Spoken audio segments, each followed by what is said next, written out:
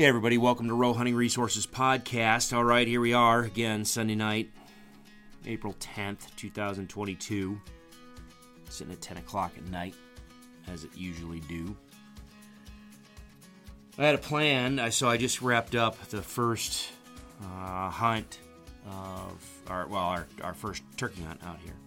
And as typical, it's always a youth hunt that we start off with. And I was going to, and I will. The original plan was to just focus, solely on that youth hunt, and just give you an update of what's going on, and just as far as turkey behavior and at least I'm seeing in my area here in Northwest Kansas. But as it usually does with me, I completely derailed myself. By literally I didn't even realize it. Watching the series finale of Ricky Gervais' show called Afterlife. And, I'm going to apologize right up front if I get choked up and, can't get through. I mean, oh golly, I can feel it coming now. Man, that show just wrecks me. Let's just put it right there. It just flat wrecks me, man.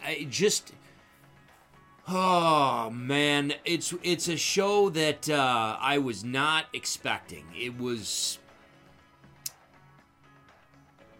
so my daily schedule. So Kelly and I know. There's a lot there. With Kelly's work, what she's doing and what I'm doing. Yeah, we live in the same house. Yeah, she works from home, but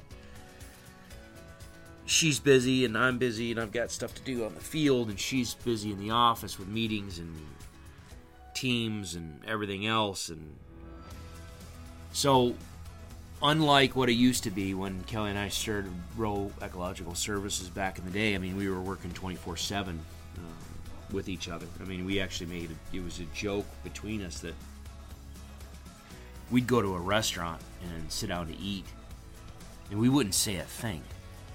Here we are sitting in a restaurant. We hardly say anything. We just sit there quietly and just eat. And we knew for a fact that you could just see people every now and then. And this went on. This is for, 15 years, pretty much, that you could just sit and watch people look at us and just wonder. Like, here's two people sitting across from one another in a restaurant in a booth, and they're just not talking. So, is there something going on? Well, most of the time, no. It's just our business. We were doing the business, Rowe Ecological Services, together. We were literally, we were the team. Some days I would have my truck fully loaded with equipment, and I'd be going off and doing my own thing, and she'd be with her truck fully loaded, and she'd be off doing her own thing, surveys or whatever, management stuff, whatever we were doing. But in many cases, if we were doing an active project, it was her and I. Every day. Wildlife, that's the thing. Wildlife work, especially in the private sector, and depending on how private companies structure themselves, but for us, when we were doing active trapping and management, wildlife doesn't have a 9-to-5 Monday through Friday. They don't have a clue in the world what the Julian calendar is. They have no idea what a holiday is. They don't know what a weekend is. They don't know what after work means. And so it's 24/7. It's sun up to sundown, or many cases, before sun up and after sundown, 7 days a week. And depending on when the client needed projects done and what project needed to be done, some of these projects were several weeks in length, and it was just a nonstop 7 days a week for 3-4 weeks at a time, or more, just a grind. And so if you're sitting in a truck with someone 24/7, You've talked about it. You've covered it. So, yeah, when we go to the restaurant, there wasn't really much to talk. It was we were taking a quick break to grab something to eat. We wanted to eat something decent, and so not fast food. And so we'd go to a decent restaurant, sit down, and eat our meal in silence, and then get up and leave because we'd either go to bed or go back out to the field and continue. So now we have a different life. Down here living in Northwest Kansas, I'm doing my thing with the landowners and the hunting and the wildlife management. Kelly is working for the Federal Small Business Administration as an attorney, and she's working on projects there. And I mean, it's literally 10 to 14 hour days and sometimes it's 7 days a week, but a lot of times it's 6 days a week. And so she's got a solid work schedule. So the only time we really get to sit down and spend time together is either in her breaks or when I'm at the house here, doing stuff during her breaks. And then, when she's done in the evening, we'd sit down for dinner, and we sit down in the living room at the coffee table. We eat dinner and we watch, one of our whatever show that we're into at the time. We sit down and watch it. Well, we had stumbled upon, it was one of those and we don't have network TV. We just have Netflix and Amazon and Hulu, and like a lot of you do. And so when we find a good show, we end up binge watching it. And we stumbled upon Ricky Gervais' Afterlife when it first came on, and say what you will about Ricky Gervais. I've got this show especially, absolutely. I can't say. I'm wrestling with whether it changed my mind about who he was or if it really just gave me a deeper understanding of who he was. And I there's a difference there, and I don't know. I just really don't know where that lies for me, because Ricky Gervais came on the scene and as a stand-up comedian, and he would, you see some of his specials and you see some of his comedy routines, and he's funny as frickin' hell. Frickin' hilarious. But there was a time there when he also started spouting off, some of the political stuff and some of his value sets and ideology, and to be honest, it did not jive with what I value as a constitutional conservative minded individual that believes in that rugged individualism and liberty and all that type of stuff. If it kind of seems cliche these days, kind of like right-wing cliche, but it is what it is. I mean, and so he had some different statements and different value sets, and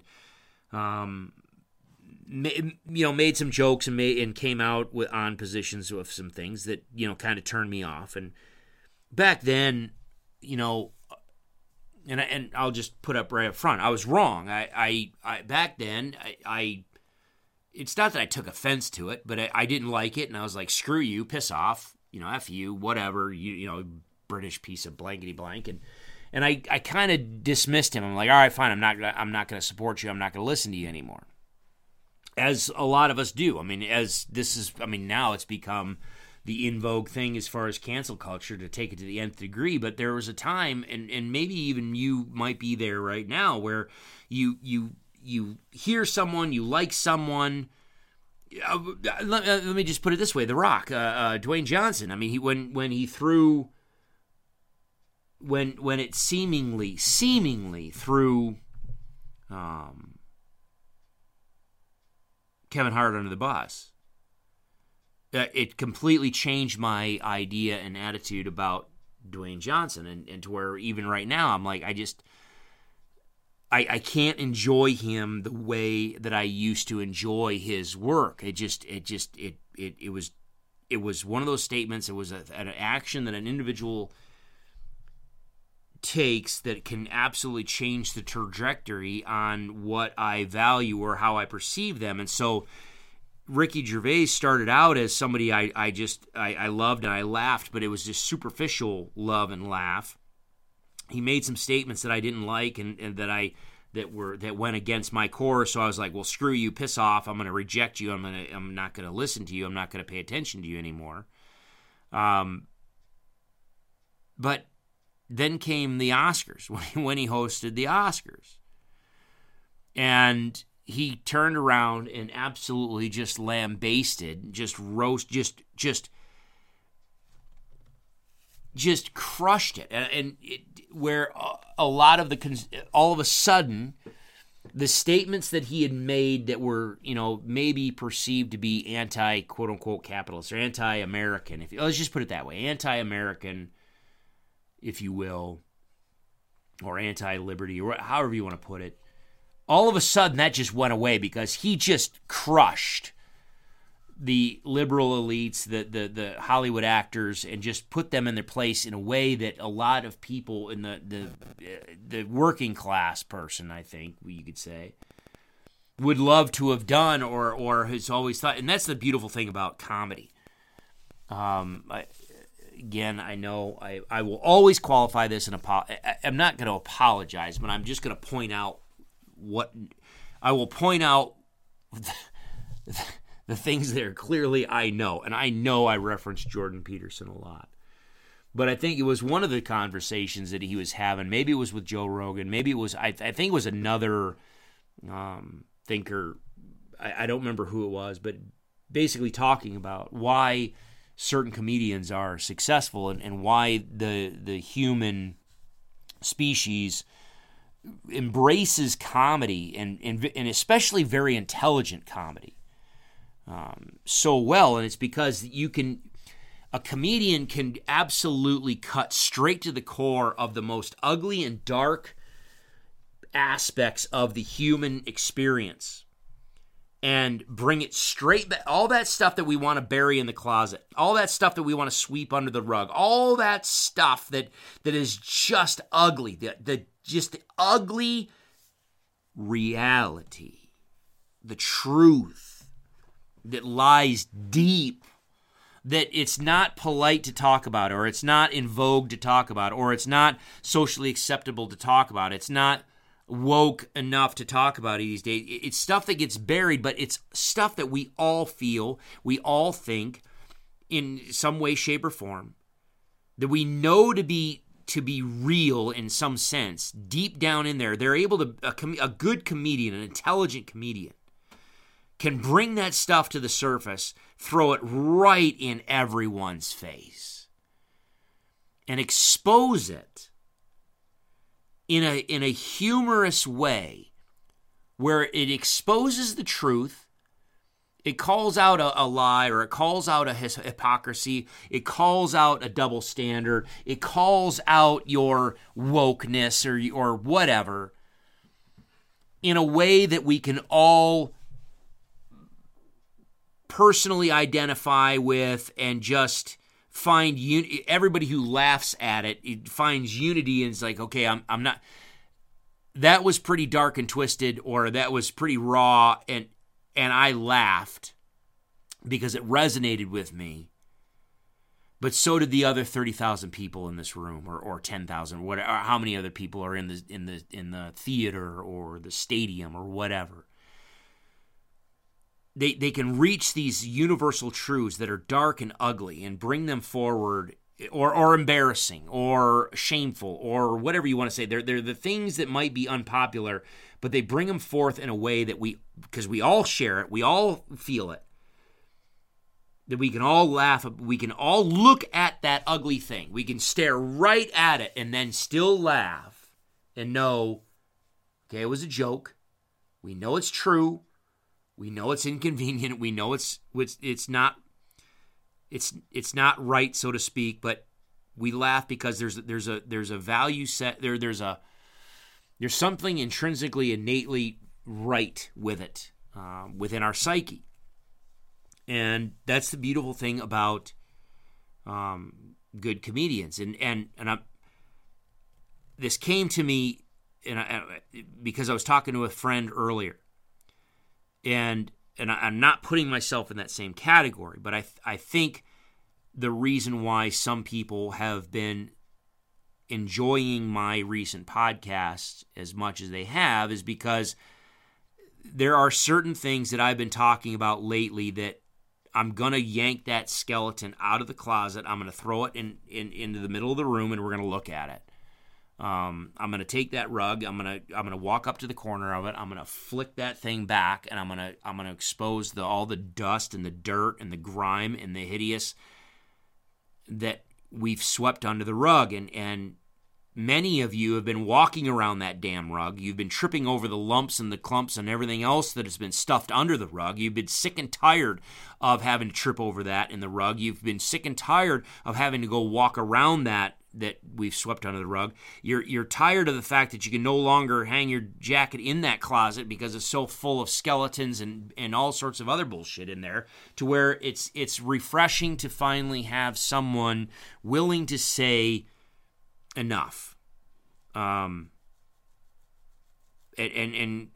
calling some of that stuff out. And so again, I go back to Gervais, and I liked his comedy.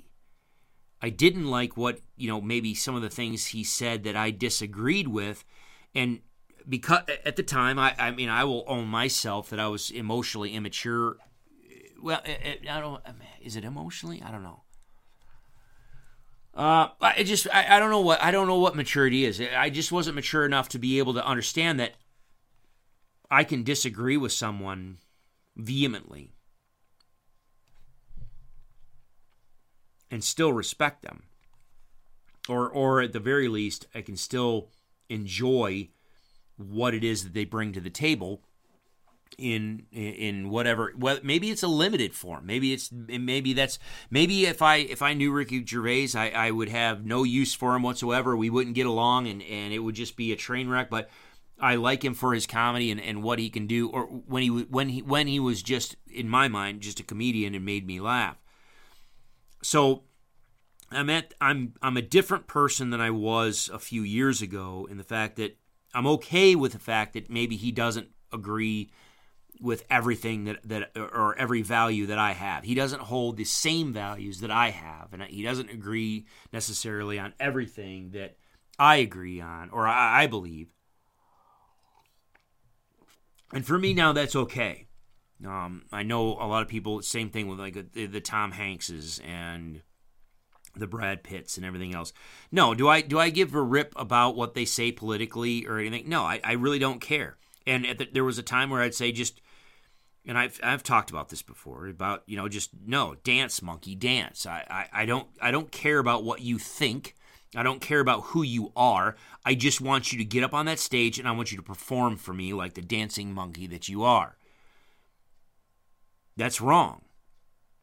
I don't have to value what their value set is. I don't have to agree with their value sets and opinions and everything else. But it's wrong for me to dismiss them as a human being and as an individual that has values, that wants to voice those values on a public stage.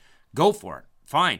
And quite honestly, I'm at the point now where I welcome that, and I want to hear it because I want to know where they stand, and I want to be able to just intellectually go to battle with it and wrap my own head around maybe a different viewpoint or maybe what some people say. There's a lot of, trust me, there's a lot of people I disagree with, and I don't like what they have to say, but at least being able to hear them speak, again, especially when we're talking about these days with social media, just in different platforms, just absolutely suppressing access to differing opinions, access to actual knowledge, factual information, simply because it goes against a prescribed narrative. Now I have a different value set. I have a different perspective on individuals and their value, if you will, from A, their craft, versus B, who they are as an individual person and a human being. So I say all that anyway. I started off liking Ricky Gervais for his comedy, and then I didn't like him because of what he said, and then all of a sudden he comes on the Oscars and he just crushes it perfectly. to where I'm like, oh, I like, immature me, just shallow me. I'm like, oh, I like him again. Well, why do I like him again? Well, because he's saying what things that I like and the things that I agree with. Excuse me. Well, that's not why you should like someone. But regardless, it put Ricky Gervais back on my radar screen of someone to pay attention to or to look at. And so when Afterlife came on, we gave it a watch. We gave it a listen. We gave it an episode or two. And man, I'm not going to lie to you, and you can talk to Kelly. I don't know what it is about that show. I can't articulate it. I think you have to watch it for yourself because it's going to speak to everyone differently. But I don't know what it is. But for however he puts things together, and the characters he puts in front of you and develops in front of you, and their life struggles, how he makes them human, and just exposes the raw just tragedy of life. That show wrecks me. I mean, like, season 1 and season 2, absolutely every episode just flat wrecked me. I'm a basket of tears at the end of it. Like, I'm washing my face when we're done watching TV for the I'm just tears they're just flowing. I can't help it. It just wrecks me. And so here we are in season 3 finally. And yes, I'm a fan, but I'm not a fan geek, so to speak, and where I'm already preemptively looking up every episode and what's the season doing and what the character. No, I just watch the shows as the episodes come on. I watch them, or as we go through the list, I'll watch them. Kelly and I will sit there, eat dinner, and we'll watch 2 or 3 episodes. She's got to go to bed because she's got to get up stupidly early. I'm taking care of other things. I like to work a little bit later at night, so we go to bed at different times. But we share that moment of where we sit there and we engage each other watching one of our favorite shows. And she'll tell you, I'm just waterworks on like every episode. But I don't spend time looking ahead and anticipate what's going to happen. And so here we are tonight. We get to the series finale of Afterlife, and as we're getting closer to the end of the series, this is one thing that drives. Everybody knows this in life. You got those people, you got those friends that you'll watch a movie and they'll call out what, he's going to do this. Oh, they're going to do that. Oh, this is what's going to happen. You see things unfold and you kind of predict what's about to happen. The good shows are I can't say the good shows.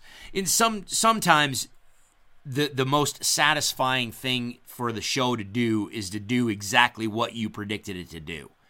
You're watching some suspense thriller or some, horror movie or whatever, and invariably the bad guy pops out, the good guy or / victim, reacts some way, and, intrinsically we like just freaking pull the gun up and shoot the guy in the face. And invariably, no, it doesn't happen. The guy turns around, they try to take 2 steps, they trip and fall. Of course they trip and fall. And then the bad guy or the evil thing gets them and devours them. You're like, dumbass, what?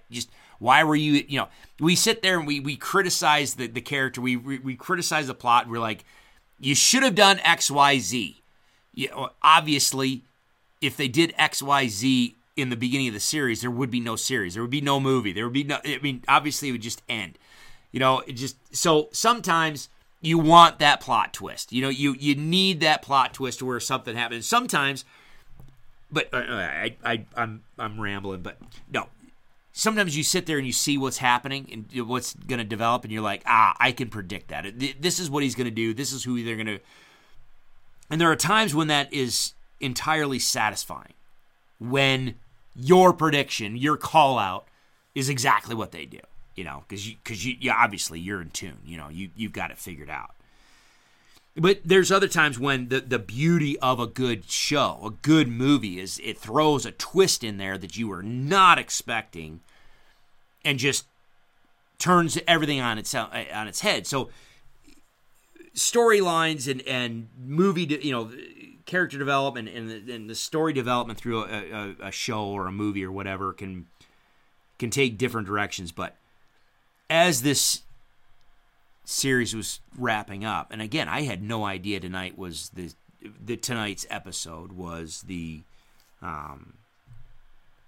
last episode, the series episode or series finale. I'm looking ahead. I'm like, oh, he's gonna do this, and he's gonna do this, and he's gonna do this. Well, sure enough, he does all those things. But then it just continues to where it's like, oh shit, oh no, wait a minute, no, he's doing all those things, and this thing's wrapping up. I mean, like there's tidy little bows getting tied to all these main themes and main threads and these main characters to where you're like, oh shit. And the last scene as he walks away, and I'm trying not to spoil it for you because I want everybody to go watch it. If you have not watched Afterlife, I want you to go watch it. So I don't want to spoil anything, but as he walks away and all of a sudden you realize seasons are changing and things are wrapping up. Again, I was already a basket case. The season, so season 1, every episode wrecked me.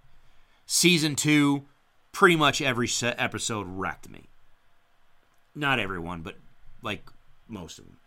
Season 3, the first one started out, and I was like, this is kind of interesting. It seems different. It wasn't as deep. It wasn't as emotive. It wasn't bringing out the emotions that the other seasons were. And then, like, really quickly, right at the end, it just flattened me. And so all of a sudden, Kevin Hart, in his comedy say, he wasn't ready, I wasn't ready, I wasn't ready, he wasn't ready. I was not flat out ready, man. I was not ready. All of a sudden, and they wrapped it up with the song, Joni Mitchell's song, Both Sides Now. And man, it's an incredibly deep song, and they did such a freaking masterful job at just seeding the idea of that song in the beginning of the show in a purely organic and natural way. And I looked at Kelly and I'm like, I know that song. Why do I know that song? I know that song. That's a good song. I know that song. What is that song? I know that song. Why do I know that song? And then they finished the show with that song, and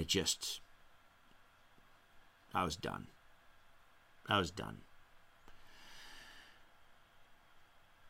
That series, for me, and I think what I want people, and the reason why I'm talking about it, is because, again, I just wrapped up our first hunt out here.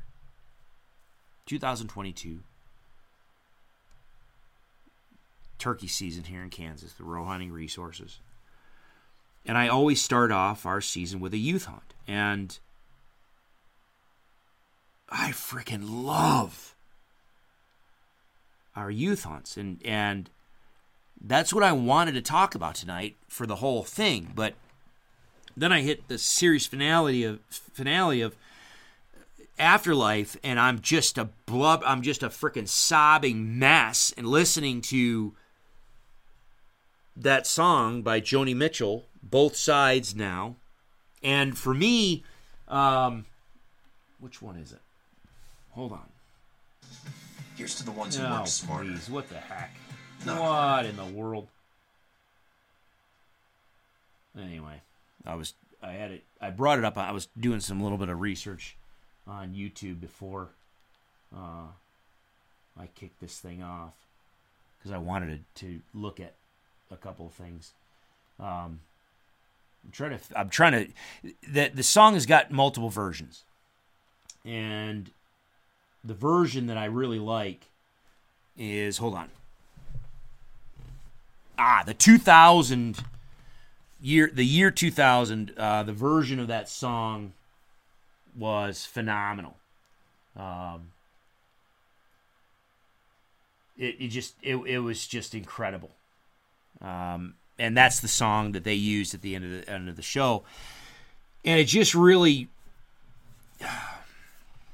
it actually set this discussion up with the youth hunt, just as far as my value set around our youth hunts, perfectly. Because the show Afterlife is about a guy that meets his soulmate, his life's partner, and they have this just incredible marriage and relationship. She develops breast cancer, and she loses her battle with breast cancer. And he's left alone. And all he has is all of the videos that they took that she recorded for him, and so he's literally at as deep a despair as you can imagine, literally suicidal, and all he can do is just sit and watch what they had, remember what they had, and long for those days, back when what they had, and then struggle to put the pieces together and figure out a reason to actually go on. And the song, Both Sides Now, again, it's Joni Mitchell.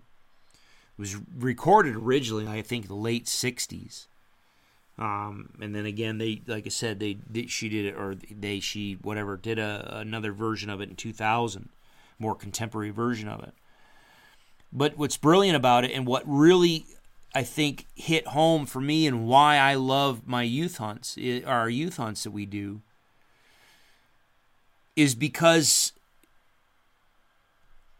with age, and I know I'm not that old, but I've reached a point where, crap. I'm seriously gonna try to not to do. Okay, so I'm gonna just, yeah, it just is what it is.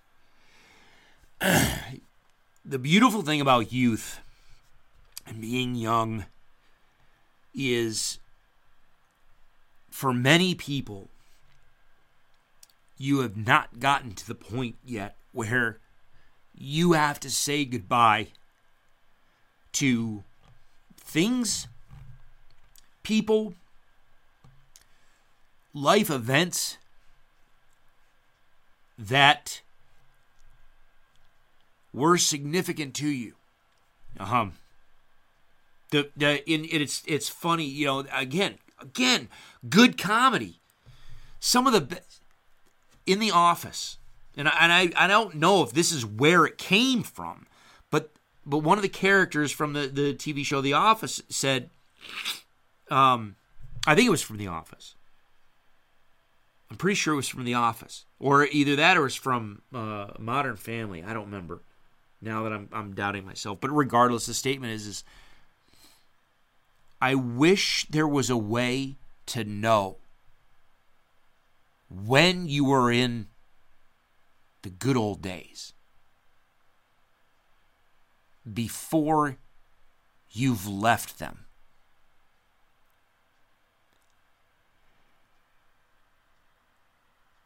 When I was younger, I know for a fact I was not aware I was in the good old days when it came to certain events and certain relationships in my life. And it wasn't until they were gone that I realized it and then the value for it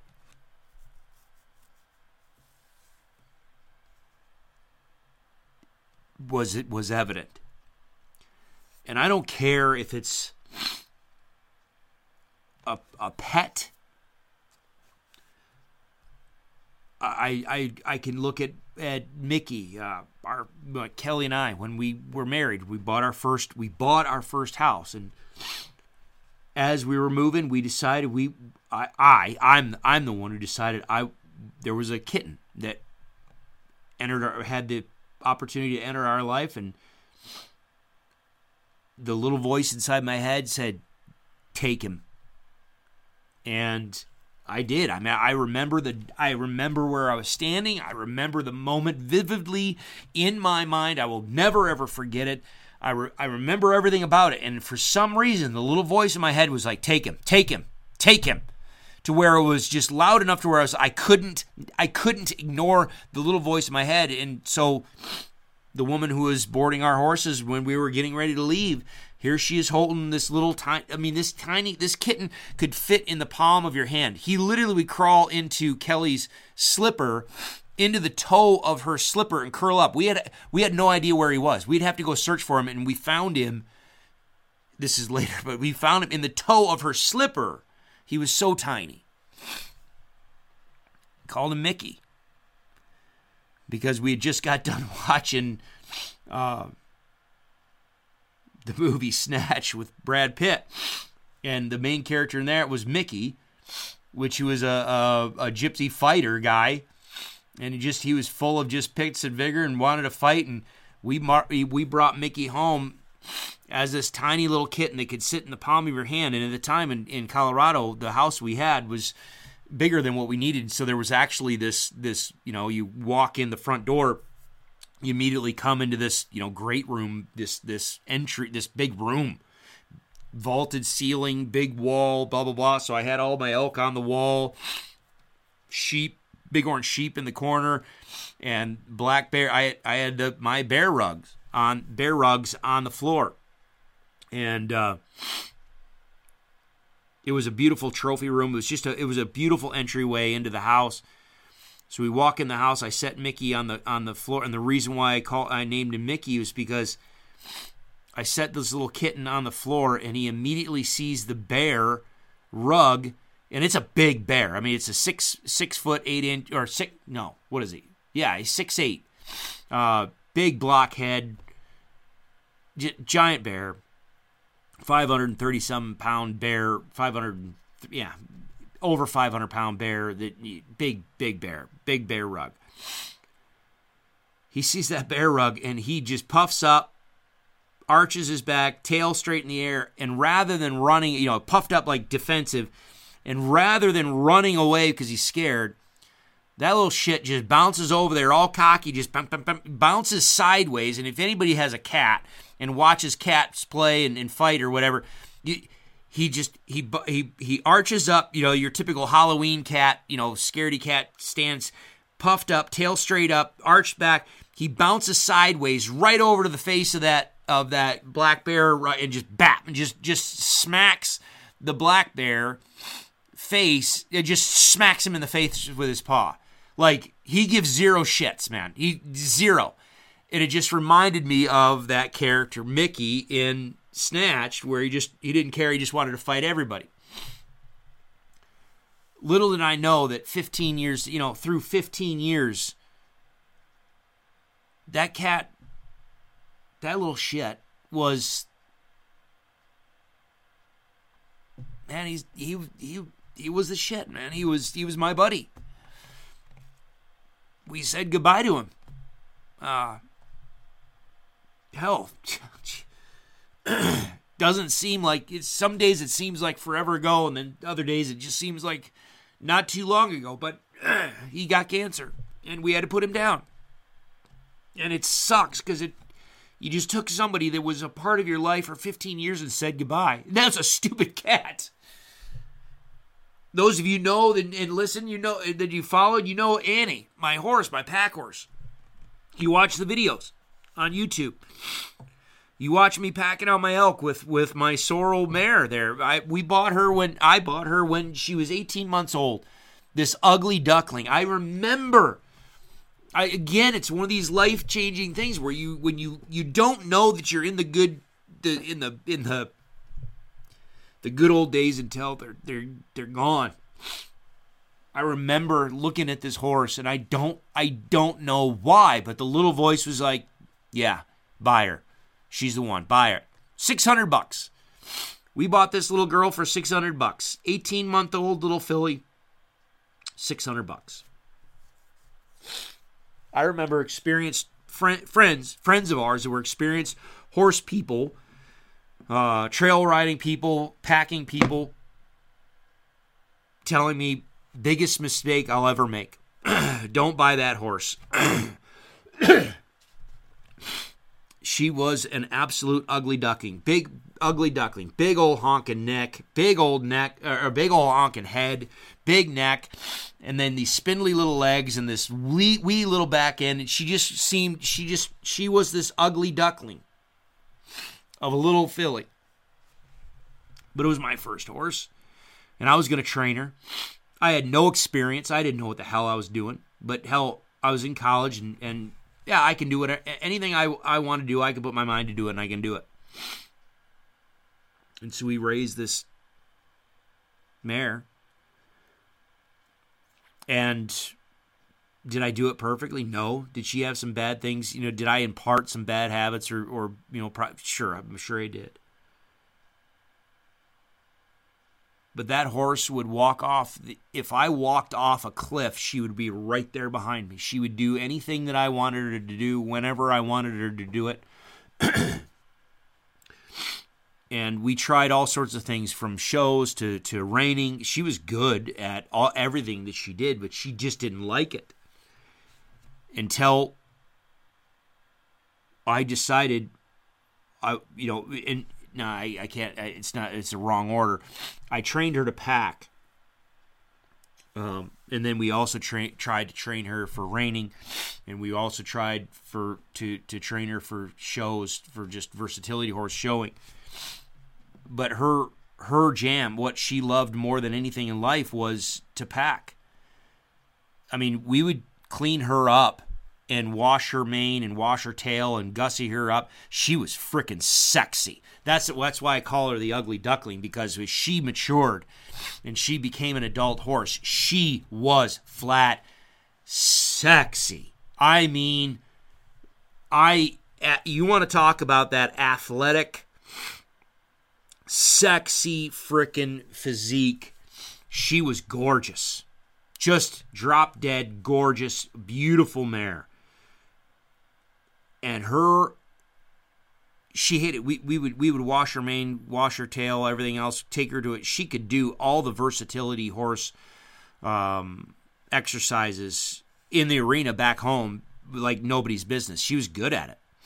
We would take her to a show and she would absolutely throw a fit. She'd have a temper tantrum, like as in embarrassing. Just get out of the arena because she's a train wreck, and everybody's looking at you like, what the heck did you just bring to the show? And you're like, sorry guys, she's having a temper tantrum. You can't do anything about it. You pull out the pack saddle, however, she's bouncing in the pen. I wouldn't even have to proverbially put the halter and lead rope on her. I could just let her out of the pen and she'd load herself into the trailer. I mean, she lived to pack. And it didn't matter what you put on her back. You could put a couch. If you could figure out how to put a couch on the back of her and balance it, good enough. She'll go. And quite honestly, she would take it through the trees. And she would figure out how to navigate that frickin' couch through the trees. There was nothing that we put on her that she did not carry, and carry well.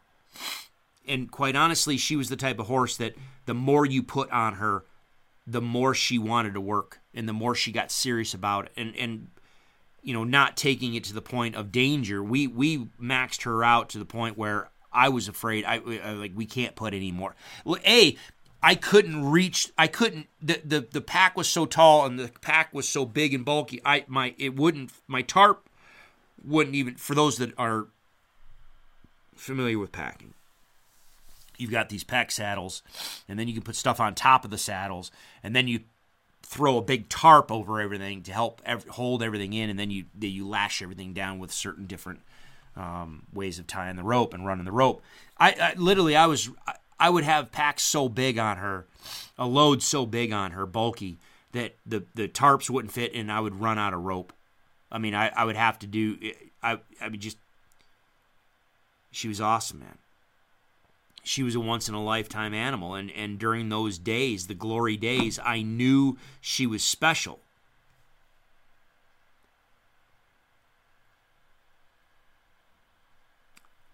But when you get to the point when she's old, you're the only thing that she's pretty much known her entire life. Mickey, I'm the only thing he knew. At the stage of the kitten that he was, he probably didn't. It's like a baby. They really don't have a memory of much. We were the one solid, one consistent thing he always had. We were his world. We were there when he came in, and we were there when he went out. Same thing with Annie. 22. I think what was it? 22 years. I think. We were her world, or we were everything. And when you bring them up, and then you have to stand there, and you have to take them across that, you take them for their last walk across the pasture while the vet's standing there ready to put them down. You don't realize how special those good days are until you're through them and on the other side. And then it's too late because it's already gone. All you've got is the memories that you sit back and you look back and you cherish the days that you had, and you completely forget about all the shit days and all the problems and everything else that was going on.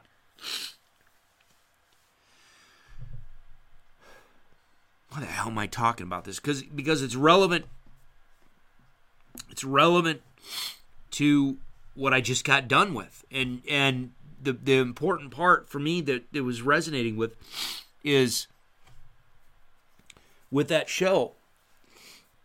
It really did. Ricky Gervais just crushed it.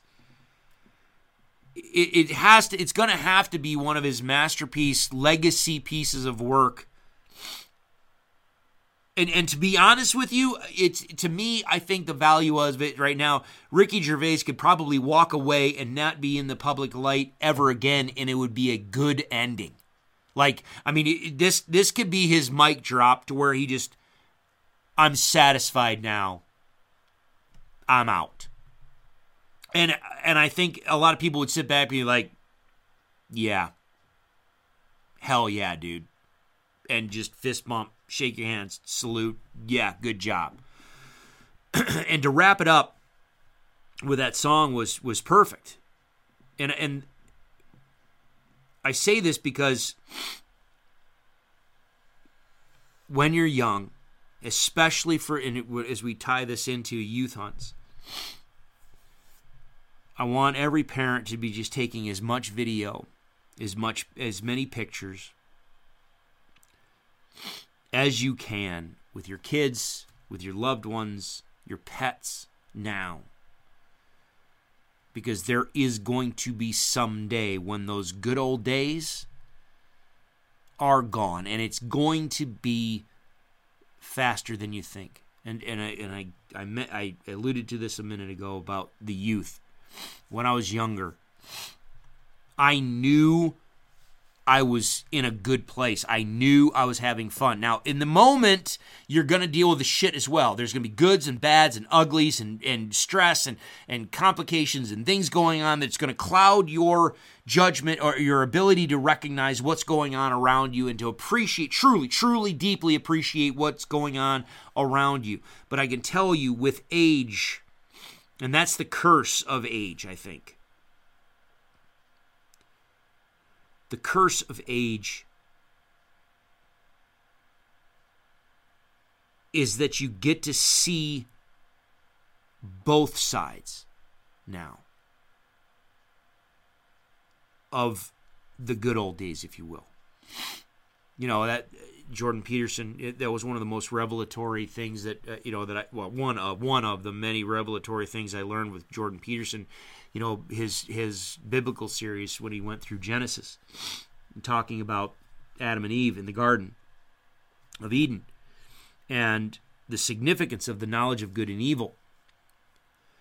You know, growing up as, you know, in the church, in a very religious family, you know, I was very familiar with Bible stories, and I was very familiar with what was taught in Sunday school and church and everything else, but I never got the level of significance and depth from my Sunday school teachers or any of the pastors that I grew up with than I did in Jordan Peterson's biblical series. Just the critical analysis of, and you can find that on YouTube if you're interested, and I highly recommend watching every single one of them because it's incredible. Whether you're a person of faith or not, it's incredibly insightful. But he breaks down, and not from a religious standpoint, he just breaks down from a human psychology standpoint a human psychology standpoint. He breaks down these stories, he breaks down those verses, breaks down what the message is, and he provides a deeper level of understanding that I think many people have ever gotten. And the knowledge of good and evil, you know, everybody thinks that, with Adam and Eve, that, you know, Eve took a bite of the apple and gave it to Adam, and Adam partook of the apple, blah, blah, blah. Now they've sinned, quote unquote, and now they're you know, because they partook of the tree of knowledge of good and evil, now they will, in many people's interpretation, or at least understanding, was, now they're not going to be able to live in paradise. They're not going to be able to live in perfection and with no strife and no hardship and Eden. You're living in Eden. Now they're going to have the snakes. They're going to have the pain. They're going to have the pests and the weeds, and they're going to have to struggle with life. And I remember being taught when I was growing up, that was the point of, you know, because they sinned against God, that, well, now they're going to have to struggle through life. It's like, no, that's okay, maybe that's part of it. But the true significance of knowledge of good and evil is not that now you're going to experience quote unquote evil or hardship or whatever. If we let's just leave it at evil. It's not that, you know, now God's not going to protect Adam and Eve from any evil. It's that now not only are you going to experience evil, both good and evil, but you're going to experience evil, but here's the more important part. Yes, you're going to experience it. You're going to feel it. You're going to have to suffer through it. You're going to have to be strong through it. You're going to some people are going to succumb to it.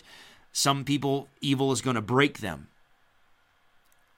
That's half of it. The other half of the significance is you have knowledge of evil. You know what hurts you. And now you know how to hurt others. You now know how to inflict evil. You now have the temptation to exact, to perpetuate, to inflict evil. You now have the knowledge of good and the knowledge of evil. And you are going to have to wrestle with that every day of your life. And that, for many people, is torture in itself. I think in a similar way, getting older, and again, I'm not that old, but I'm at an age now where I've had experiences where I'm looking at events in my life from both sides now.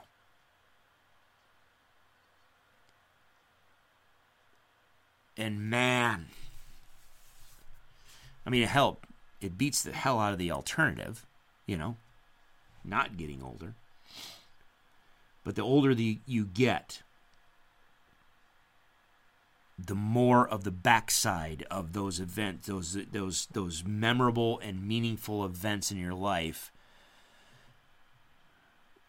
the more of those, they just become a greater increasing proportion of your life experiences. And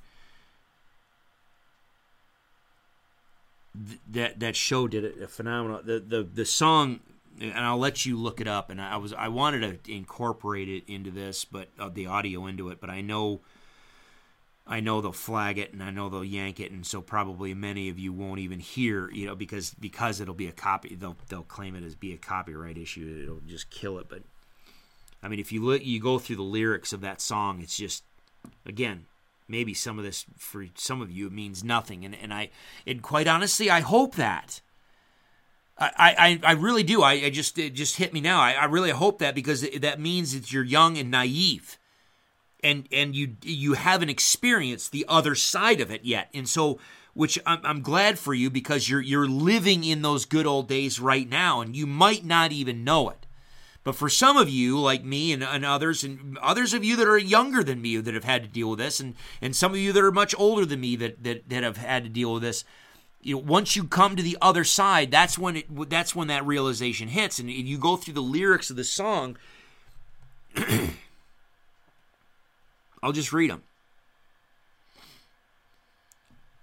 So again, it's Joni Mitchell, Joni is how you spell the first name, Joni Mitchell, and the song title is Both Sides Now. Rows and flows of angel hair, and ice cream castles in the air, and feather canyons everywhere. I've looked at clouds that way. But now they only block the sun.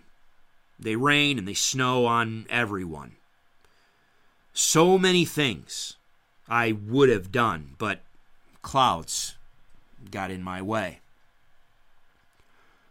I've looked at clouds from both sides now, from up and down, and still somehow it's cloud illusions, I recall. I really don't know clouds at all.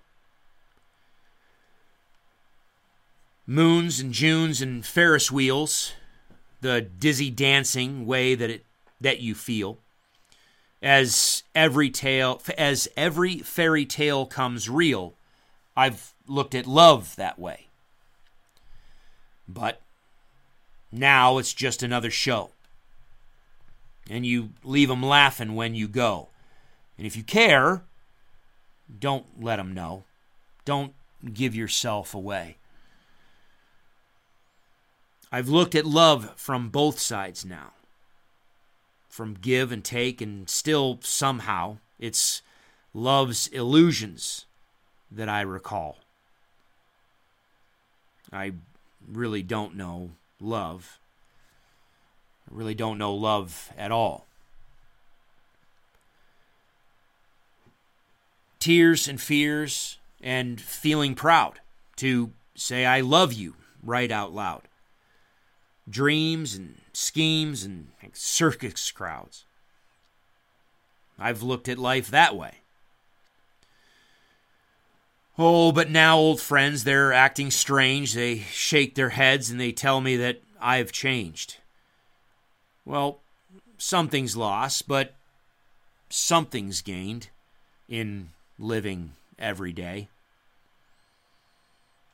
I've looked at life from both sides now, from win and lose, and still somehow it's life's illusions that I recall. I don't really know life at all.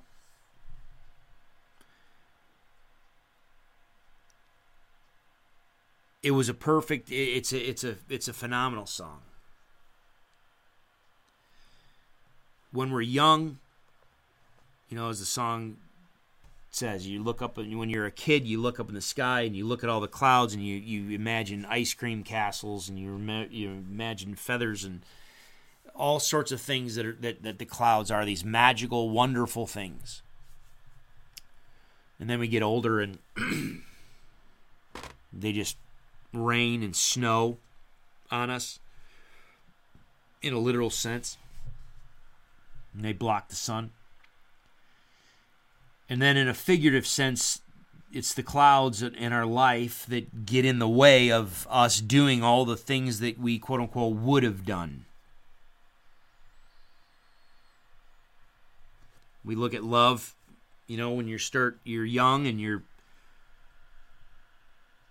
Walt Disney called it, I think it was, Twitter-pated. When you're young and you're enamored by everything new and wonderful about another person, and you just can't even, your entire world is consumed by every thought and every sound and every smell of them, and then later on, you're going to go through hardships. You're going to go through pain, disappointment, despair, rejection. And you're going to look at love from both sides of the coin. Just like life. So what the hell has this got to do with our youth hunts? I can't tell. So I grew up in a very large family. I've been around kids for a very large percentage of my life. Lots of kids. I love kids. Kelly and I decided not to have kids for ourselves for personal reasons, which it was one of those things that it was a decision that was made, and it is what it is.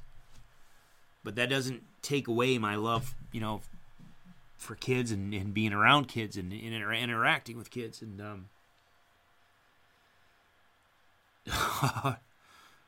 I love our youth hunts. When I say I love our youth hunts, let me qualify. And this is for you parents out there. The parents that want to get their kids into hunting. There are going to be. Well, actually, I just thought about it. There's actually three. I was going to say there's two, but no, there's actually three. There's actually three categories of kids that engage early on in hunting. There are those kids that absolutely consume everything about hunting. They love everything about it. They just can't get enough of it. And I don't mean just hunting, but it could be fishing as well. A consumptive use, outdoor lifestyle that resonates with them at an early age. I mean, like early on, where they just can't get enough of it and they want to consume every bit of it. And they are the ones that are pushing the parent. Let me go hunting with you. Let me go hunting with you. I want to, I want to go on and hunt. I want to take my hunter safety. I want to, go shoot clay pigeons, shoot with the 22. And the kid is the one that's driving it, and the parent is the one that's throttling back the enthusiasm. Not throttling it back. Just like, again, with the horse reference, just you're on the range. You're just checking them just a little bit. You want the horse to go. You want the horse to be energetic, but you're just checking the velocity and the runaway enthusiasm, and keeping it in an appropriate, controlled manner. There's that type of child. There's the flip side, though, is there's those kids that want nothing to do with hunting. They really don't value hunting. It's not their jam. They don't care. It's just something that they do, that they're involved in because the parent wants them to be involved with hunting. The parent has developed this ideology, this value set. Number one, that they want their kid to be involved with hunting. And then they've created this illusion in their mind that, yeah, my kid wants to hunt like I do. And so I'm going to get my kid into hunting. I've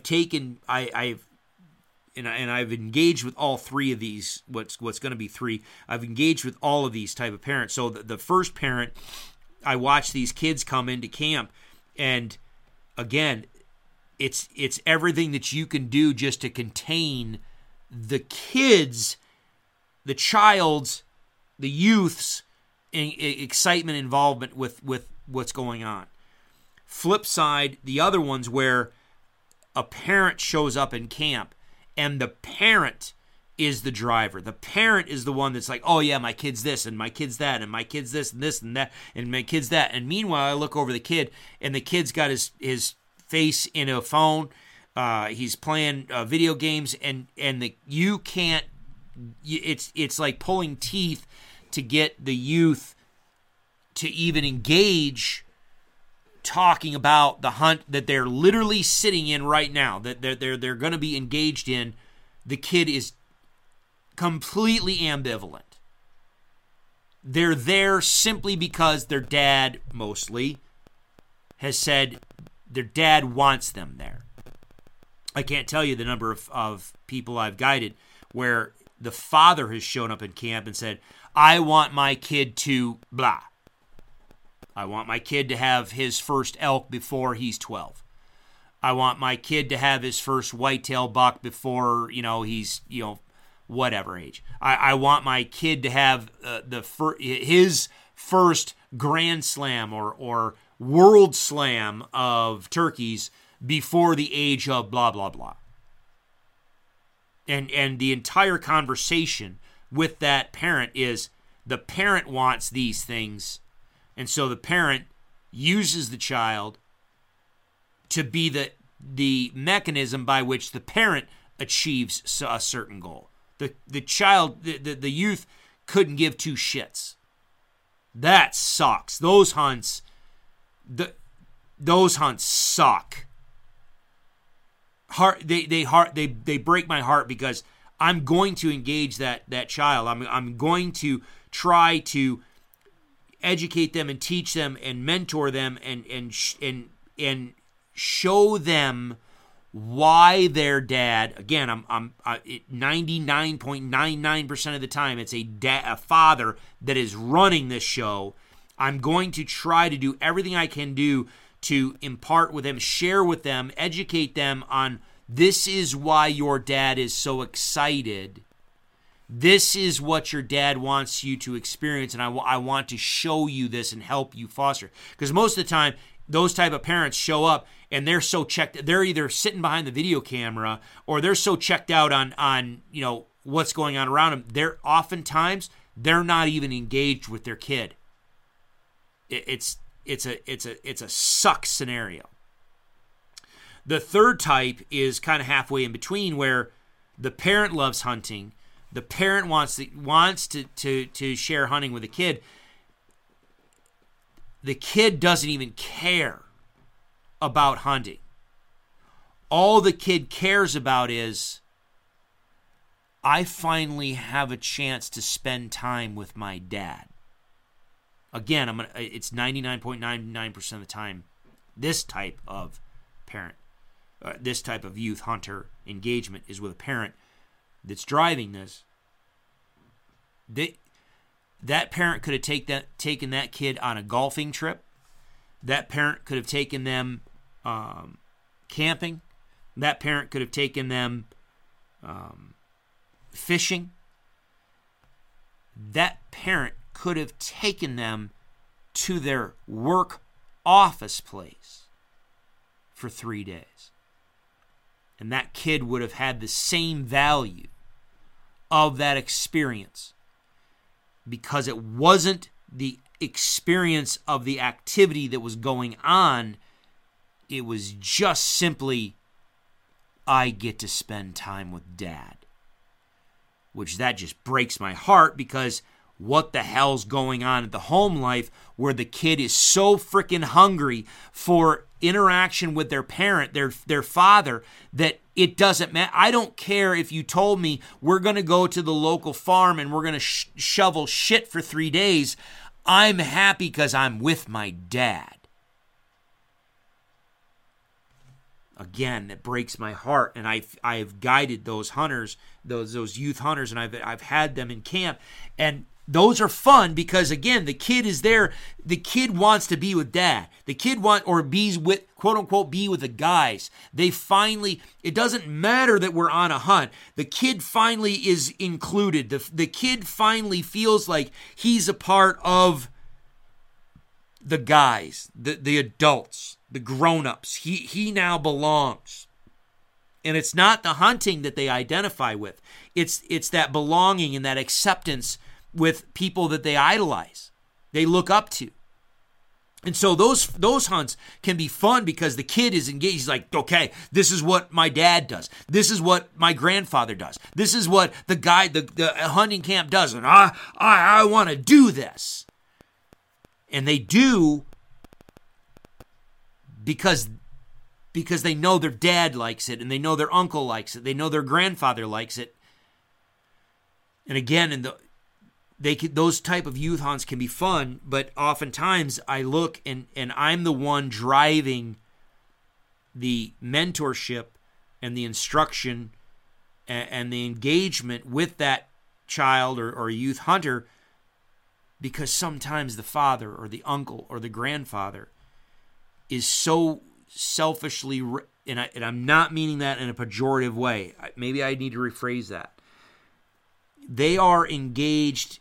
And this happens mostly with turkey hunts, because turkey hunts are easy to get kids involved with. The father or the uncle or the grandfather is in the blind with us. It's them, the kid or the youth hunters, and then me, because all of our hunts are I'm with you. I go with you. It's a guided hunt. I take you.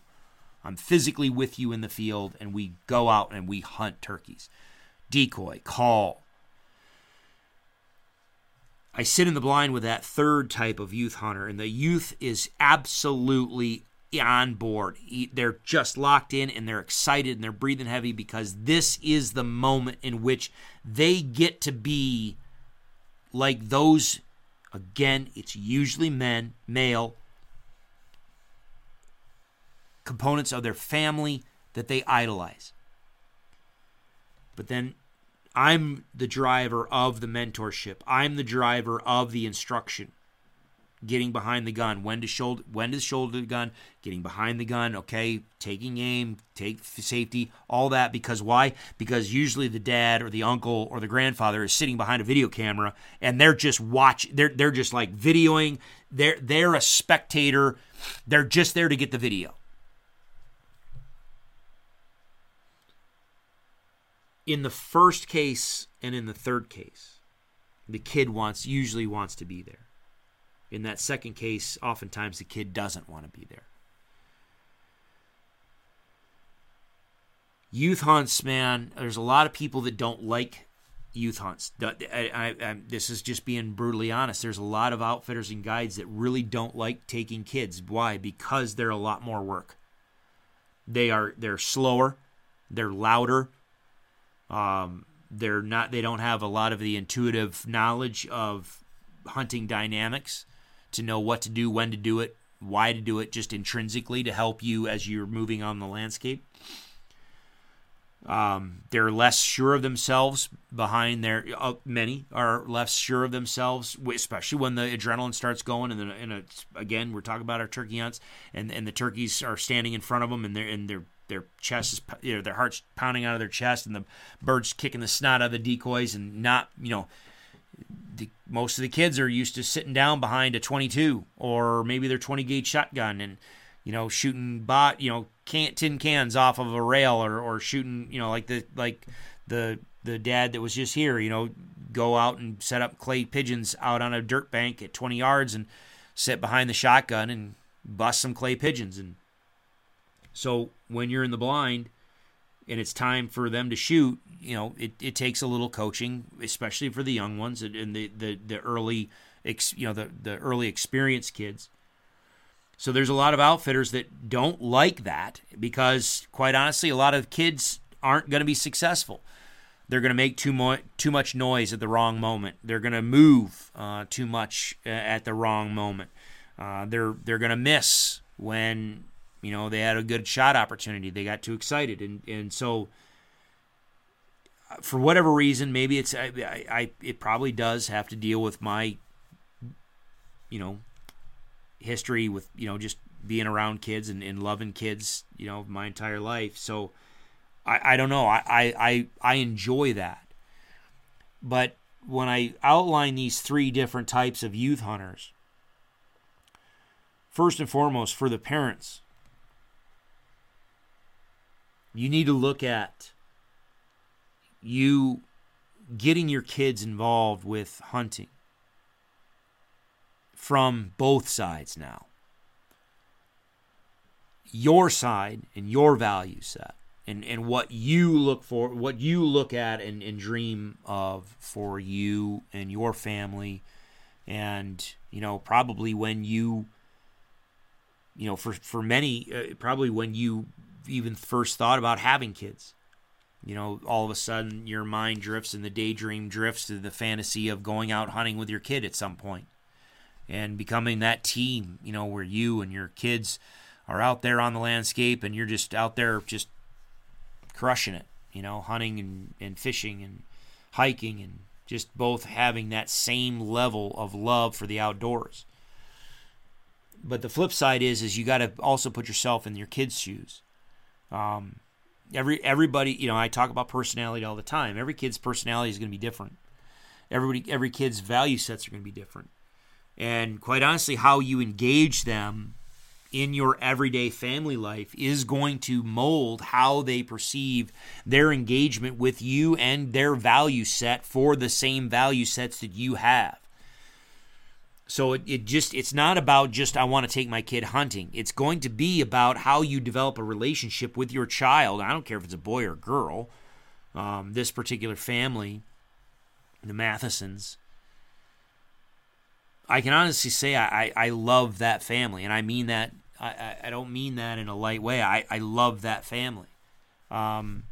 They've become almost like family, as much as a client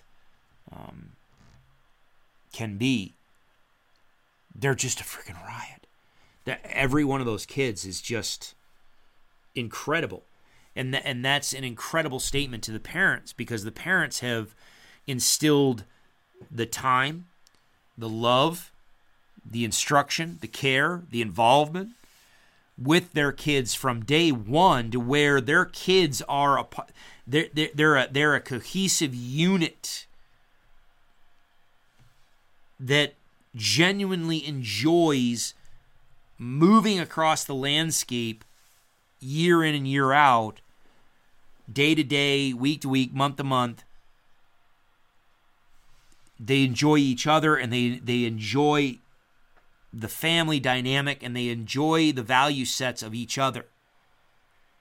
That comes from a very early on upbringing and mindset by the parents, and instilling. It's a lifestyle. It doesn't have it goes beyond discipline. It goes beyond education. It goes on. It becomes.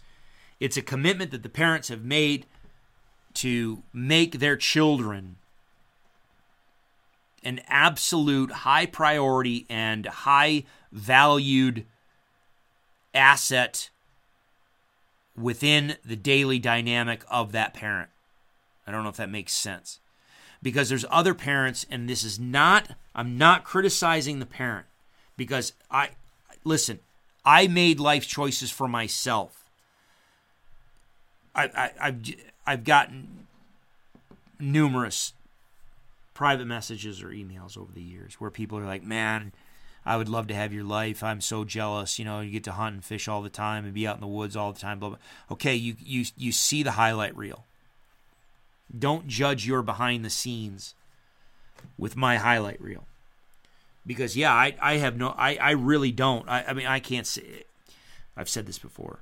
Anybody that tells you that they have no regrets, I live life with no regrets, you're full of shit. You're full of shit, or else you're either a liar or you're not thinking that hard. Because there's plenty of things that if you spend some time and you think about it, that you'd look back on and you'd be like, man, you know what? I missed it. I missed this. Or I missed the boat here. Or I should have done that. Or I could have done better here. Or blah. And not that I wish I did better. We all wish we did better. But at the time when you were engaged in whatever it was that you were engaged in, whatever decision you made at the time, if at that time you had a base level of knowledge and experience and a value set, and you maximized your decision making off of that at the time, low-level information and value set and experience, you made the best decision that you could have at that time. So you can't look back. You shouldn't, I don't think, look back on that time and say, oh, I regret I didn't do better. No, you did. If you did do the best you could do at the time, then you did do your best at the time. Now you're a different person. You have different values, maybe, or not even different values. You have a different level of experience. You have different things you can pull from. So, okay, maybe now you have a different knowledge base from which you could pull from to where you would have made a different choice. But you're not at the same level. You're not in the same spot. So you can't compare what you would do now to what you did back then and say, oh, I wish I did it. But we all know those times and periods where when we look back on our life, we were saying, you know what? I did have the resources. I did have the knowledge to do things different that would have been better for me, but I missed the mark. I was lazy. I was selfish. I was greedy. I was short-sighted. I just didn't pay attention. I had the knowledge, I had the ability to do better, but I didn't. I just missed the mark. Those are the times when you can look back and you say, yes, I can regret that. I can regret it might be a small, minor regret. Just a little, I wish I had done something a little bit better or whatever.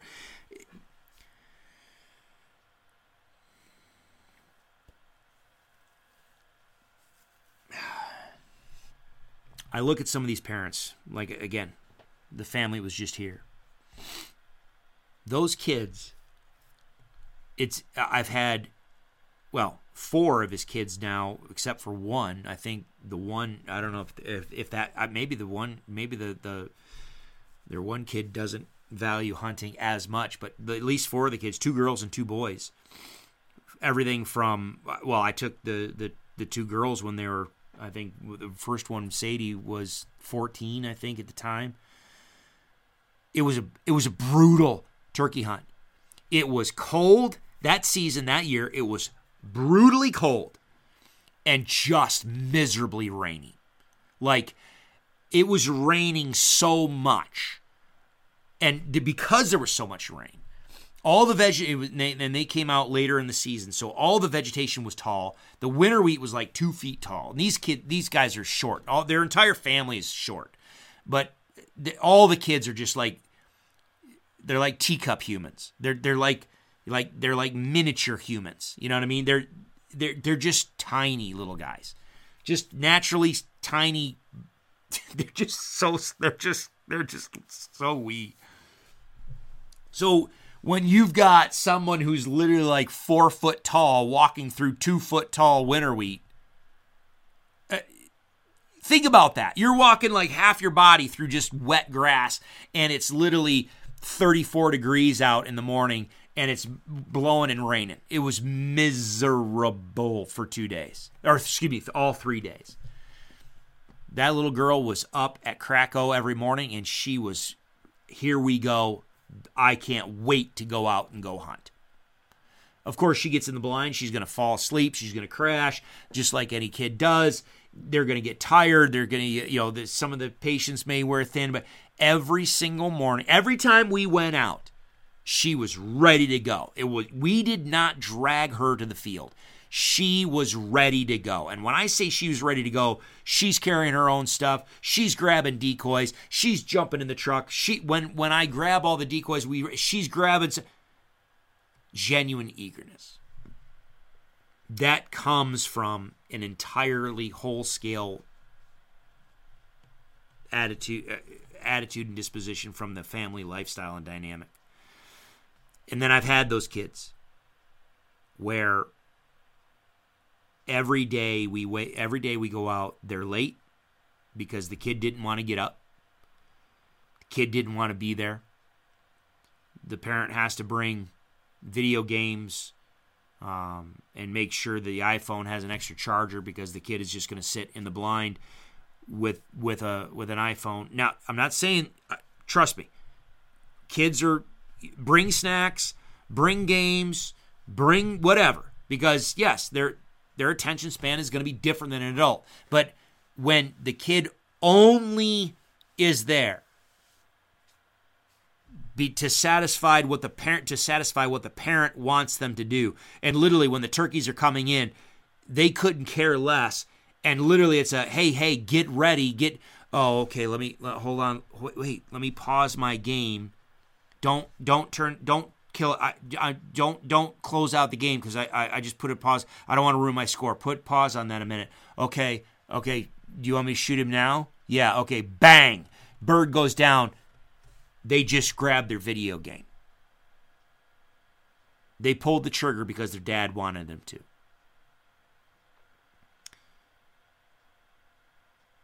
And then like I said, the third type that kid's just invested in it because that's what dad does. That's what Uncle so-and-so does. That's what Grandpa does. And I look up to Grandpa, or I look up to Uncle so-and-so, or I look up to Dad, and I want to be a part.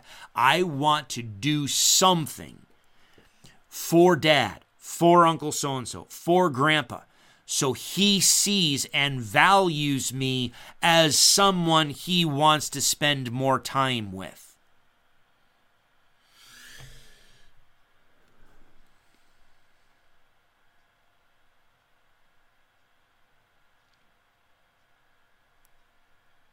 Parents, you need to look at your kids and you look at your values and you look at hunting and your youth hunts from both sides now. Your side and your values side. What you want for your kids. That's all that is going to that's going to stem largely from what you've instilled in your kids, what you've shown them, the example that you've laid out for them in your daily life with work. Are you going to work every day and then coming back home? Even I don't care if you work out of town, because some of these parents work out of town and they still have this type of relationship. Is your relationship with your kids such that it's a invested relationship at an early age?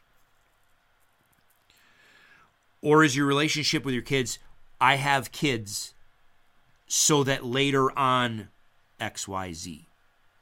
And I'm going to do my work. I got to work, and I got to do these things, and I got to make this, and I got to do that, and I got to have this in this career, and this I got to do that, and someday, me and the kids, and then on these days, or this, and in the spring we will do this, or in the fall we will do this.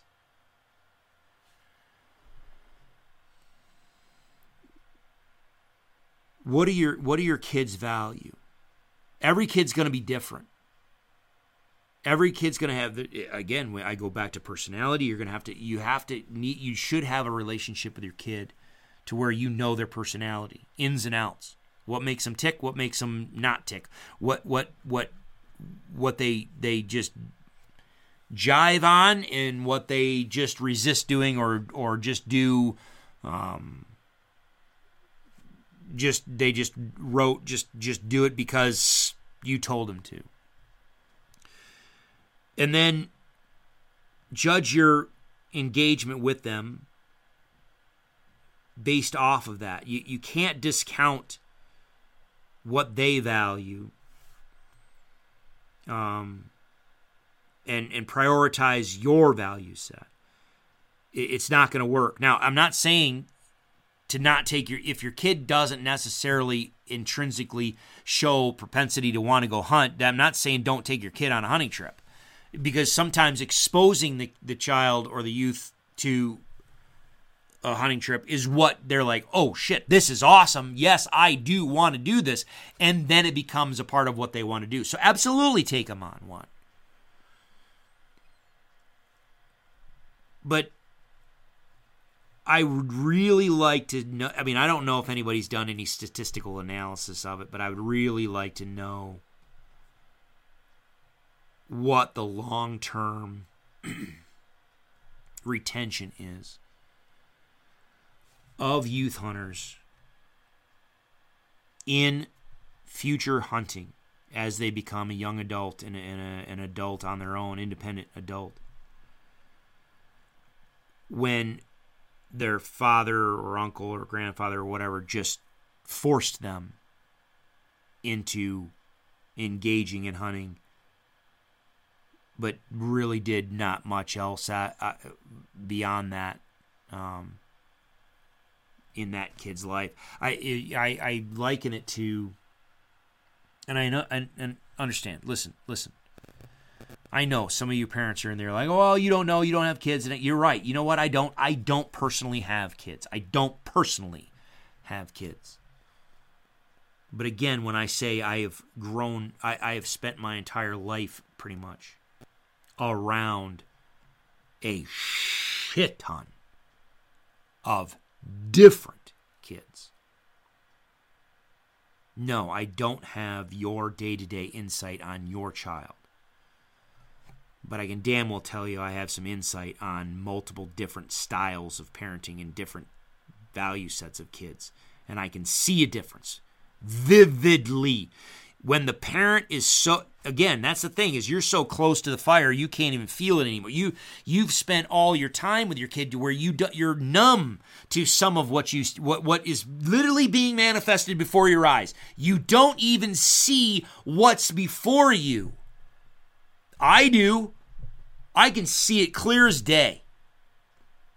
Sometimes it breaks my heart. Other times I sit back and I'm like, the Mathesons, I look at that family, and this is where I will sit there and I will say, I'll admit it, I look at that, I'm like, what it must be like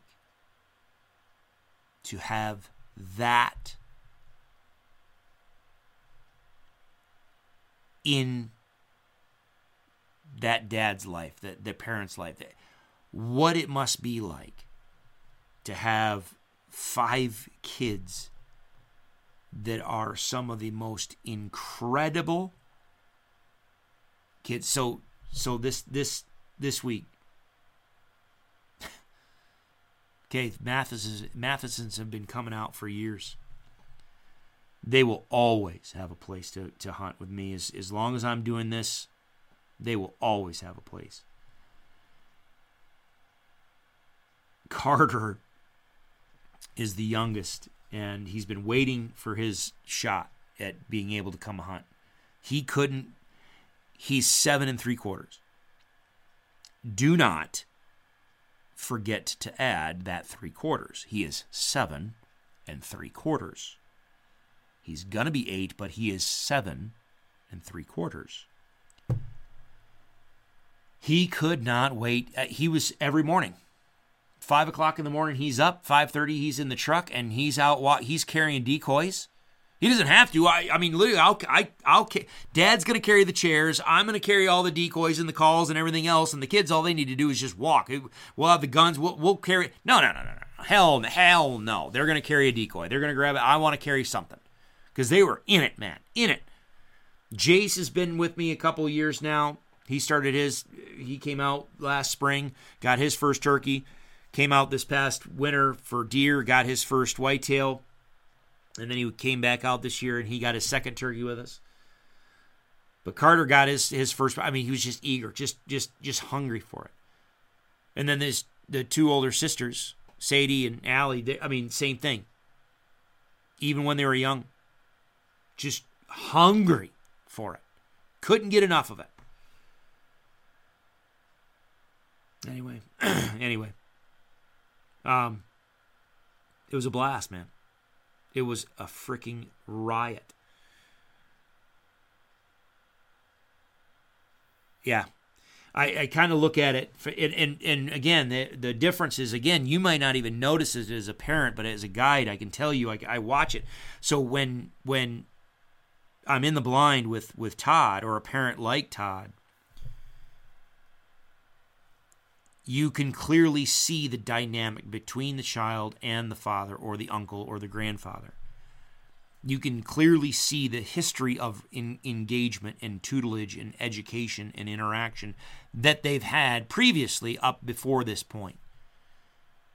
You can watch the father that's really not watching what's going on. I mean, they're watching what's going on outside the blind, and they're watching everything, and they're just as excited. Their heart's pounding, and they're getting ramped up.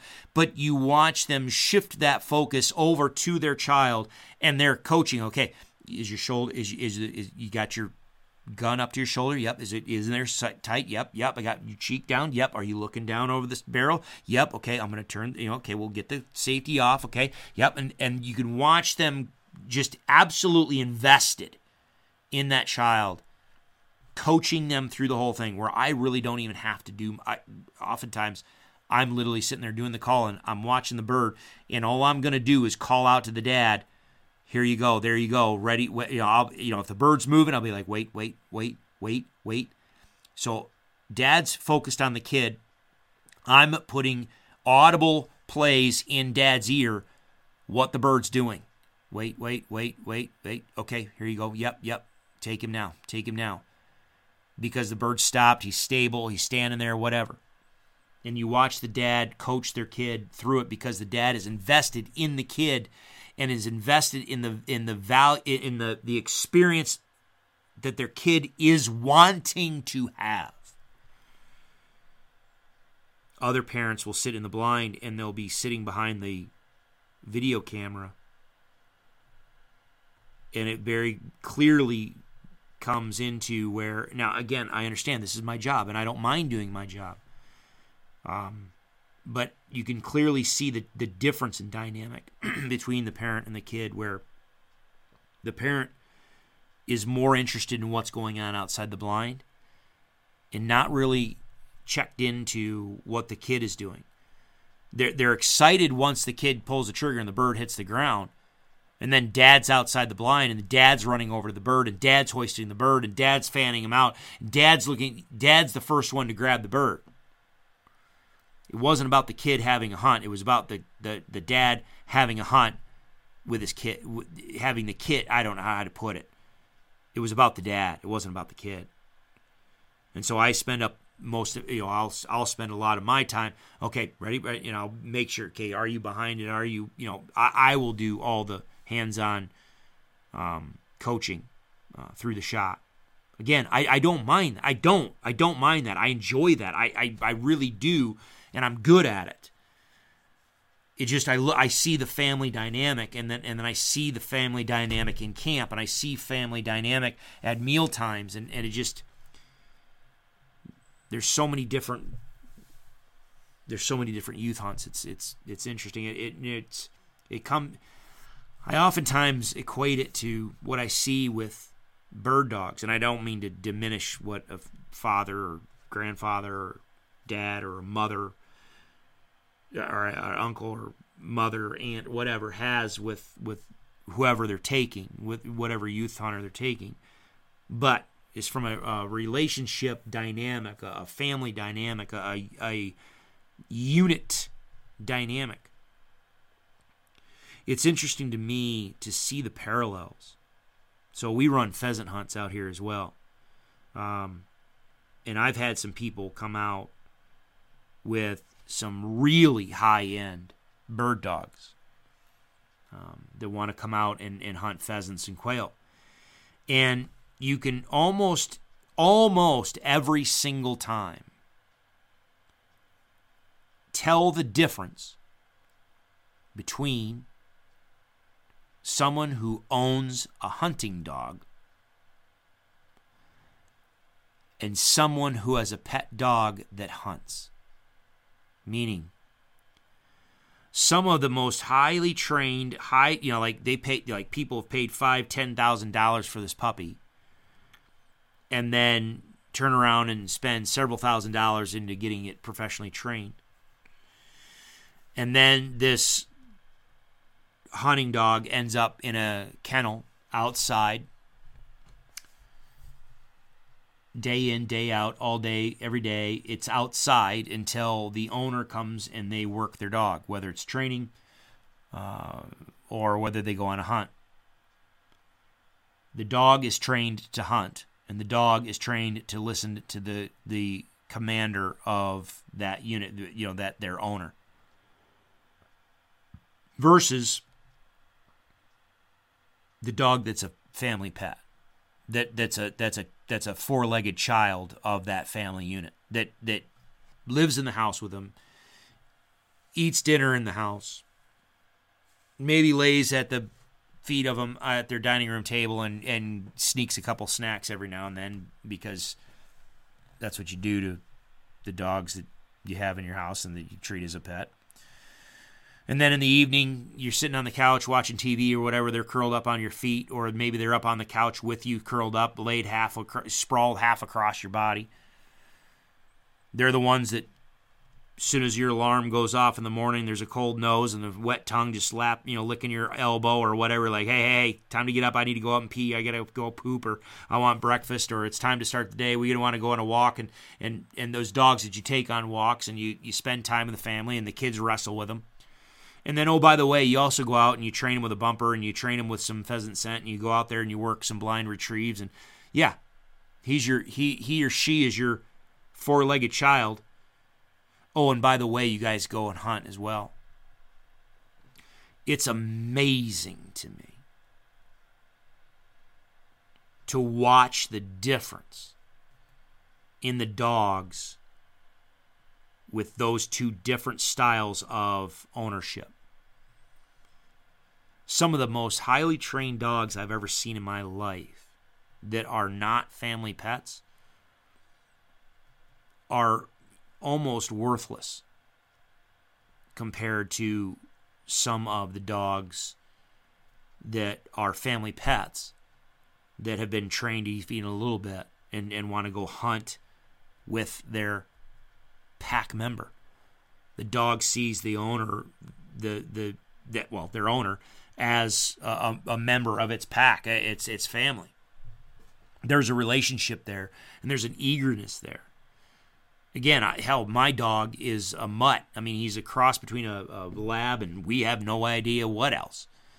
He was abandoned on the stinking middle of nowhere, Northwest Kansas. He had been running that chunk of real estate for a week because we had tried to find anybody that might have known where he belonged or who his owner was, and the people that lived out there that had seen him running up and down the road, they had seen him out there for a week.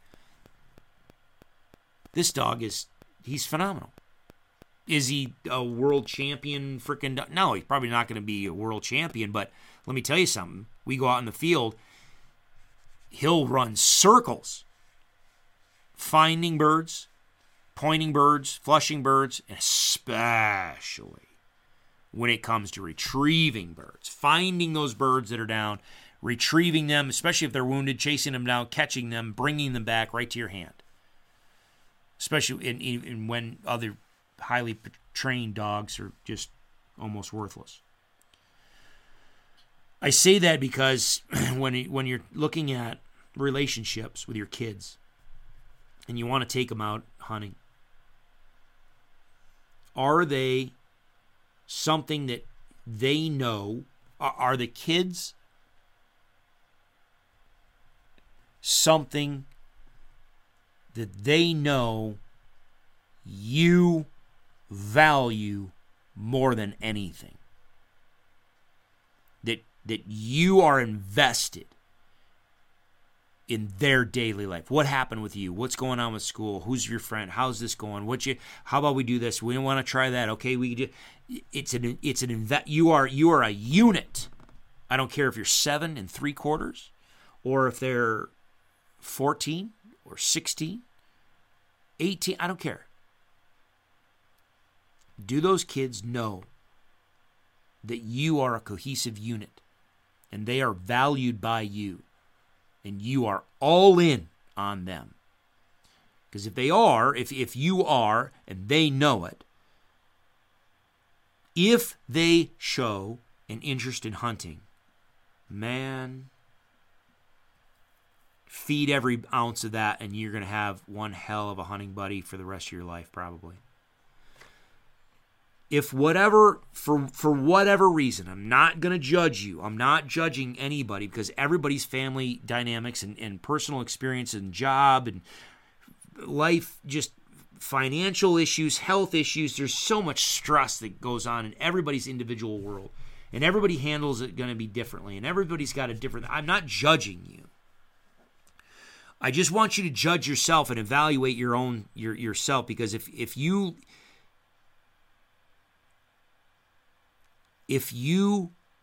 doubt that your child believes that you are invested all in on their life, and you know if I have accidentally stumbled on you. What did I say in a previous podcast? Jordan Peterson. You want to have a come to Jesus moment. You really want to improve your life. You wake up in the morning when you're fresh after a good night's sleep, you're fresh, your feet hit the ground, and you sit there and you think to yourself, what am I doing in my life right now that is causing me not to achieve all that I could achieve? You'll get an answer immediately. You know, and that your brain will be like, bam, you're lazy. You procrastinate. You don't follow through. You're going to get an answer. It's going to be ugly. It's going to be scary. You're not going to like it, but you're damn well going to get an answer because you damn well know what's holding you back. I know what holds me back. Likewise, you can sit on your bed and you be like, what is the one thing that I could do, that I would do, that would improve my life even a little bit? Bam, you'll get an answer right now.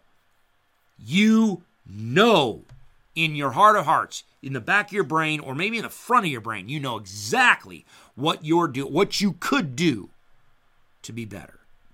So for those parents that when you sit up in the morning and you put your feet on the floor and you ask yourself, does my kid believe that I am all in on their life, well-being, their personality, who they are? You're going to get an answer. If that answer is, I don't know, or no, or whatever, if you want to take them on a hunt, by all means, okay, consider that. But then consider, okay, why? What are you doing? Why? Are you wanting that hunt? Are you wanting, and this is point blank, and people do this all the time with sports, theater, music, whatever. Parents that force their kid in a direction so that the parent can live vicariously through their child. Are you wanting to take that kid on a hunt because you want that hunt? You want that particular quote-unquote trophy, and I don't mean that from a trophy, like a trophy deer, trophy elk, or trophy turkey, whatever. No, that badge. Again, I want my kid to have a 350 bull before he's 12. Or I want my kid to have hit, and I've cross paths with these people. I want my kid to have his slam, big old sheep slam before he's 16. Or I want my kid to have their Grand Slam or World Slam, Turkey Slam before they're 12 or whatever. Is that your value? That you're using your child as a tool? If so, number one, you better find a good guide, a good outfitter, an outfitter or a guide that is skilled and has intrinsic value for teaching kids and mentoring and working with kids. Otherwise, it's going to be it could end up being a train wreck. Number one, if you're just all you care about is the success of that endeavor, that particular hunt. But the flip side is if you're wanting to develop a long-term hunting buddy, again, I think it's good to want to take your kid hunting, but you need to engage your child and find out, is that something that they are interested in? They might be, because you hunt all over the world, you hunt all the time, and you're working 6-7 days a week, you're working 10-12-hour days, and you're very rarely ever home. You very rarely ever take vacation days or whatever.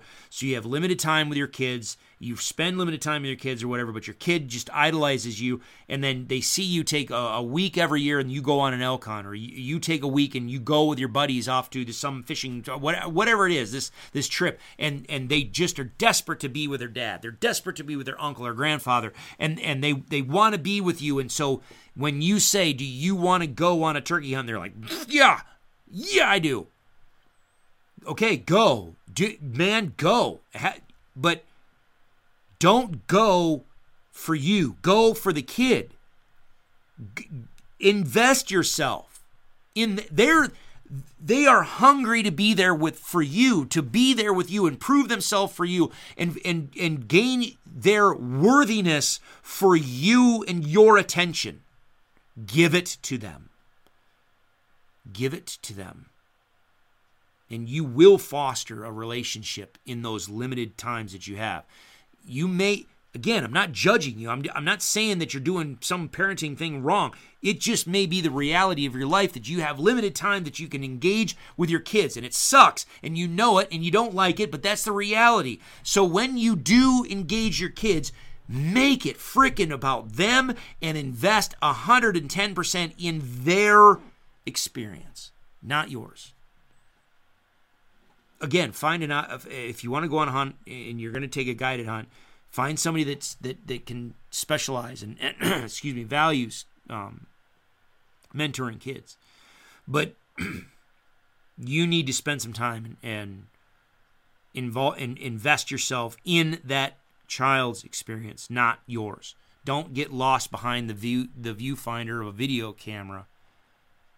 If that's what you want, if you want that memory, then what you do is you find somebody that can take you on a youth hunt, and then you hand the guide the camera and say, just point the camera just capture everything downrange. Actually give the guide the camera and you invest in your kid. Don't make the guide invest in your kid while you just take the memory. Because I'm telling you, there's going to be a time. There's going to be a day when you're going to be able to view that situation from both sides now. You're not going to remember what was going on in the blind. You're not going to remember what was going on the hunt. All you're going to remember is whatever you captured in that viewfinder. I can tell you, 90+%, 99% of the epic shit that happens on a hunt is behind the viewfinder. In the blind, in camp, walking to and from your sets, whatever. And then if you desperately want to have a hunting buddy, and you desperately want your kid to value hunting the way you do, and you want to take them on a hunting trip, but whatever reason, whatever family dynamic, whatever value set that your child has, whatever, if they are just not into it, hopefully, this is just my opinion, and as unqualified as maybe you feel that it is, just take it for what it's worth and just process it. Reject it if you want. But consider. If you're trying to connect with your kid and hunting is just not their thing, simply taking them on a hunt isn't necessarily going to just move the needle in the direction of you developing a lifelong hunting buddy. Quite honestly, what I've seen, maybe you're better off. Hopefully you know your kid. You know what they really like and what they like to be involved with and what their passion is. Maybe rather than starting off taking them on a hunt that you value, maybe for a trip or 2 or 3 or a year or 2 or 3, maybe what you do is you figure out what they love to do, what they value.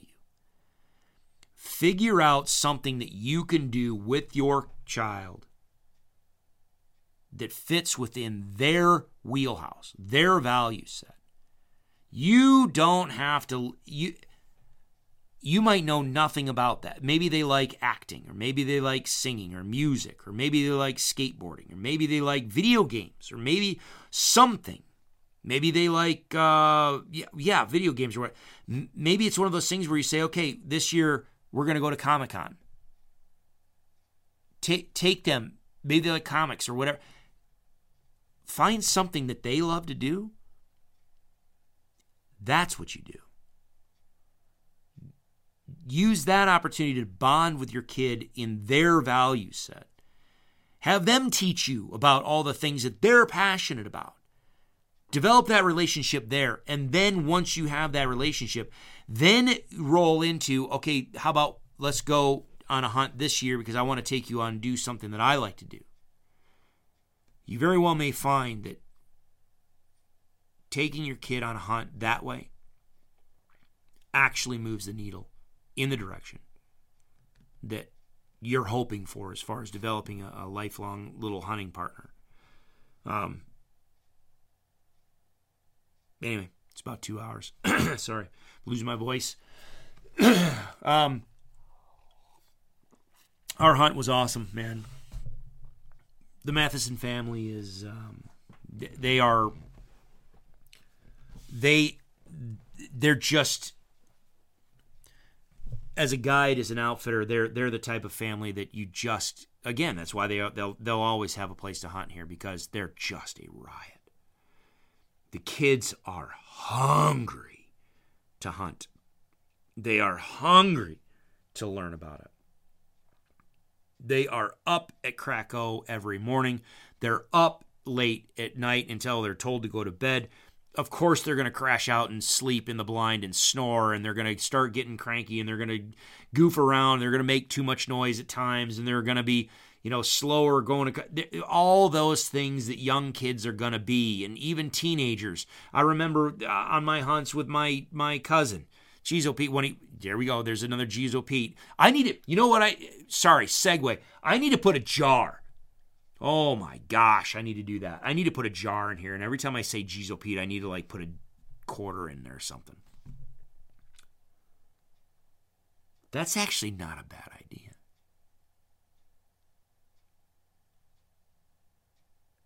That's funny. That's not a bad idea. All right, I'll tell you. I want people's suggestions.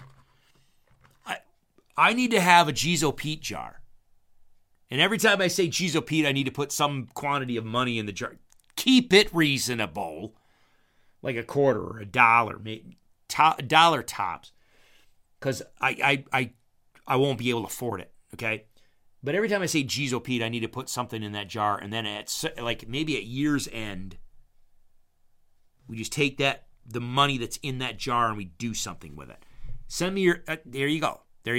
Send me your suggestions. What do you think? So geez, oh Pete, there you go.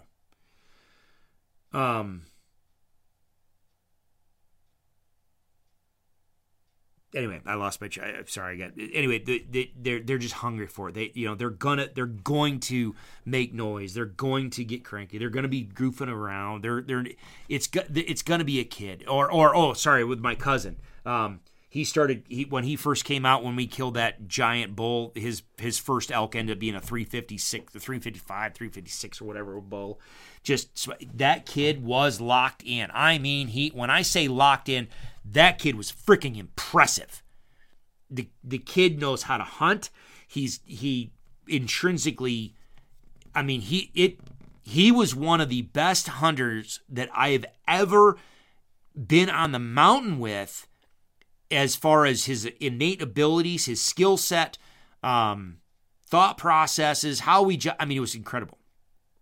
Fast forward a year, and then especially 2 years, and all of a sudden now he's in his 16, he's 17, and women and girlfriends are in the picture, and all of a sudden he's like this brain dead, lobotomized, just testosterone. It was.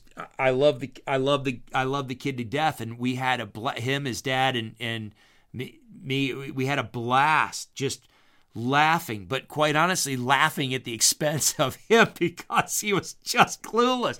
He's so just wrapped up in girlfriends and girls and all the stuff else going on that his brain was just not in the elk hunt, and it just was funny.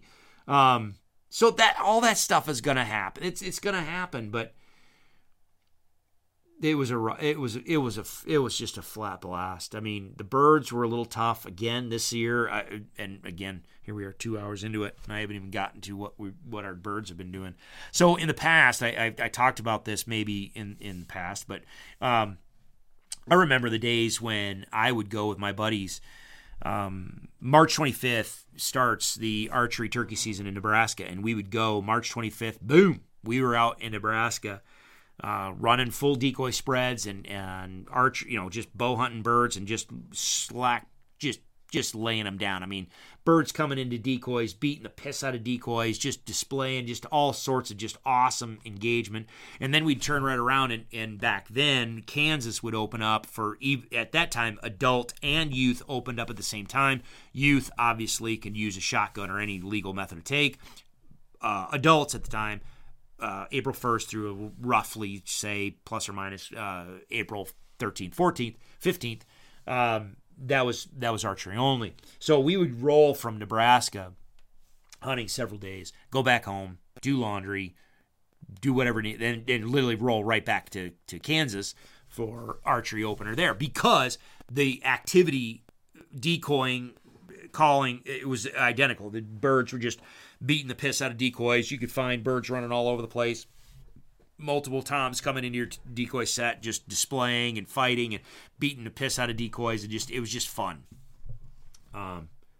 So when we started running the hunts here, I really did like to stack my youth hunts as early as possible because it was easy. I'm not going to lie to you. It was easier because you had the first crack of the birds and the behavior cycle of the birds.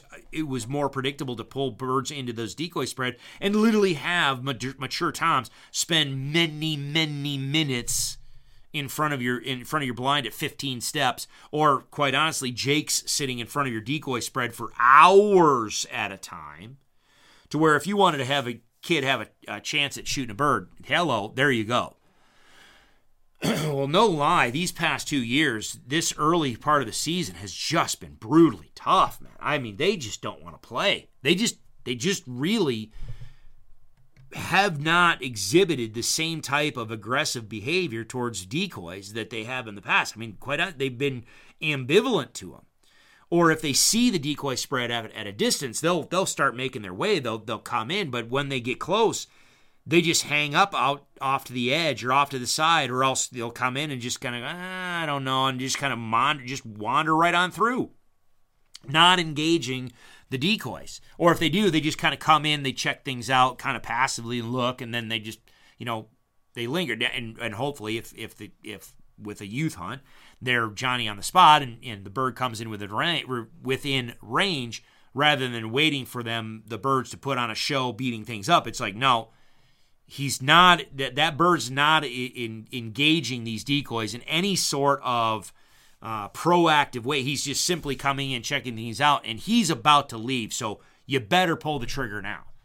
And so last year they came out, same family, about a week before they were out, now, so a week earlier. And we had 4 tags, and no joke, this is the first time in my history we did not have 100% shot opportunity. We literally struggled to finally get one bird on the ground. Now, with that being said, the way the hunt was structured, it was the 2 girls and then Jace. And the 2 girls were, Sadie was going to use the crossbow. And she was first up to shoot. And then it was going to go Allie. And then it was going to go Jace. And so Allie and Jace were going to use a shotgun. So we were trying to get Sadie a bird first with the crossbow. And the thought process was, if multiple birds come in, she shoots one with the crossbow. And I've taught them where to shoot. And especially now that I run just headshots, anyway, thought process, shoot one first with the crossbow. It's quiet. Bird goes down. The other birds spin around, look at what's going on. And by the time they figure out what the heck's going on, either Allie or Jace can go bang or bang, bang, and they can get a double or triple out of that set. It's happened before in other hunts. So that was the whole thought process of trying to get Sadie, her bird, with the crossbow. Well, it just flat wasn't happening. I mean, the birds just did not want to commit. We had birds come in, but they would come in and they would not settle long enough and be steady enough for any of the kids to feel confident to take a high percentage shot opportunity. So good kids, they are well trained, just opted not to take a shot. And so now, granted, and when I say shot opportunity, the birds were there. Obviously, yes, we called birds in, but the birds didn't settle. So yes, the birds were in front of us. We called birds in. The kids saw birds. We had birds there, but the birds never really gave us a good shot opportunity. So they didn't really present a shot. So we struggled, and finally on the 11th hour of the last day, we went. I mean, we were set up. We were trying to get one with a crossbow, and these birds finally came in and engaged the decoys, and were beating up on the decoys. Started beating them up, and they were moving everywhere. Sadie couldn't get it; they just wouldn't settle. And then all of a sudden, you snap your fingers, and the birds were like, boom, boom, boom, boom, boom. Okay, we're out, and they were just leaving. And it was like, oh crap! They're not gonna stop, assess the decoy, or stop and strut, or stop and just look at the. They didn't stop moving at all. And so finally, it was like, okay, this isn't gonna happen. Jace had the shotgun. Birds start looking like they're going to move away, and I'm like, we need to shoot one. And Jace made an awesome shot and just crushed that bird. Boom. So we were able to get one out of the 4 tags that we had, because Dad will, we time it to where they can, Dad picks up the first day of adult archery. So the kids get their tags filled, and then Dad has a day to hunt. Well, this year I told him to come not quite a week later, but essentially a week later, because drought, everything else, bird movement, just numbers of birds that we had. I'm like, based on these past couple of years, last year especially, I'm like, why don't you come a week later? Because it seemed like last year, as the season moved on, the better it got. The more engagement the turkeys were giving to decoy spreads, the longer they were engaging with the decoys. So I'm like, why don't you guys just come a little bit later? And so that's what they did this year. And again, we had birds. Birds were coming in, but just like last year, this early part of the season, I don't know what it is. I don't know if the birds are running early and they're just settled in with their hens, or they're running late and they're with hens, but they're not competitive about. I don't know. I haven't sussed that out yet, because it's just confusing as shit for me. But same thing happened. These birds we can get on the roost. We know where the birds are. They're gobbling the heads off. We can get set up. The birds pitch out. They are out there doing their thing. We can call the birds in. The birds come in, and they see the decoys, and they're like, I don't care. And they just, again, we're talking youth hunt, so either they pass out of range of the youth, a 20 gauge shotgun and what the kid feels comfortable with, or they just don't settle and offer a shot, or they just come in from a weird angle. And so now, from an adult standpoint, if all of a sudden you need the bird's coming around the backside of the blind, I need to put a crack in this back window and just bring the shotgun up around, offhand, stick the barrel through, offhand, shoot back behind the blind. And, many of us adults can be able to pull that off. But for a kid, especially 7 3/4, no, they're not going to be able to do that. You want the bird 15 to 20 yards, smack dab, or 20 yards, smack dab in front of the blind, standing there like a stone so I can coach them through and be like, bam, there you go. So the first morning, sure enough, birds come in. It was beautiful. Bird came in, settled long enough for Carter to take a shot, and this happens. But, I think Carter was excited, and he was kind of peeking up over the barrel of the shotgun, and so he wasn't settled the way he needed to be settled, and the barrel of the shotgun was probably pointed a little uphill, and shot, and the shot went straight over the bird's head. Boom, just clean miss. Bird took off running, just there he goes, boom, missed opportunity. Oh well, missed shot. It was fun, but dang it was disappointing. You get a bird to come in, and you really want to have that success, and it was a missed shot. Oh well. So the rest of the day we go out, we try to get on birds, blah blah blah blah. That evening, get into a situation where again we get a bird to come in. But likewise, it was, what in this particular situation, the birds didn't really come into the decoys. The birds didn't even really they responded to our calls. They were coming into the calls, but as they got close, a group of jakes started fighting. And because the jakes were fighting, the gobbler come running in. And as the gobbler come running in, he basically put himself, he came over, checked the jakes out, saw the jakes were fighting, and then he just decided to turn and come up the hill and stand there and look at my jake decoy and our spread, and was hearing me call. And this is where, again, the good, Todd did a great job of working with his son and spending time on the shotgun, behind the trigger, and shooting clay pigeons and just shooting different stuff out in the field, to where Carter had it, man. He knew the fundamentals. And so as that bird's coming in, we tell Carter, okay, because we had it on so the gun's on a tripod with a triclops, the clamp that holds the gun. So the gun is in a clamp. The gun and the tripod are situated where it's right there, perfect height for him. He just needs to grab the grip, shoulder the gun, and just aim the gun. He doesn't have to hold it up. He doesn't have to steady it on a bipod or a monopod or anything like that. But he's behind the gun. He's aiming the gun. He's shouldering the gun. It's the tripod is just supporting the weight of the gun. Because again, the kid's the size of your little finger. Oh my gosh, he's like 3 foot 4 inches high, whatever it is. It was hilarious. 45 pounds, I think, is what he weighs. But this bird comes in. And, like the first one, the bird come in and settled. I mean, the bird was strutting and was standing, the bird was settled and finally, stood up a little bit and, poked his head up. And the second bird, that second bird comes up the hill, stands on the little rise, like right in front of us, like 20 yards. And literally, Todd is coaching his son and be like, all right, are you, buying the bead? Are you okay? You looking down the bit? Yep. You got the bead? Yep. And I just audible. I'm like, get ready. I'm like, there. The bird comes up and stands bolt upright with his head up, and he stops and pauses. He's dead still. And I'm like, there you go. Boom. I mean, I didn't even have to say, go ahead and take the shot. I was like, there you go. I don't remember if it was there you go, or I said right there or whatever. Whatever it was that I said, it didn't even clear my throat, and that kid, boom. And I mean, one of the hashtags that I share for turkey season is bouncing wads off of wattles. Again, what is the Rowe Hunting Resources tagline? Call them to your toes. I like getting them in close. Now, with a bow, get them freaking right point blank.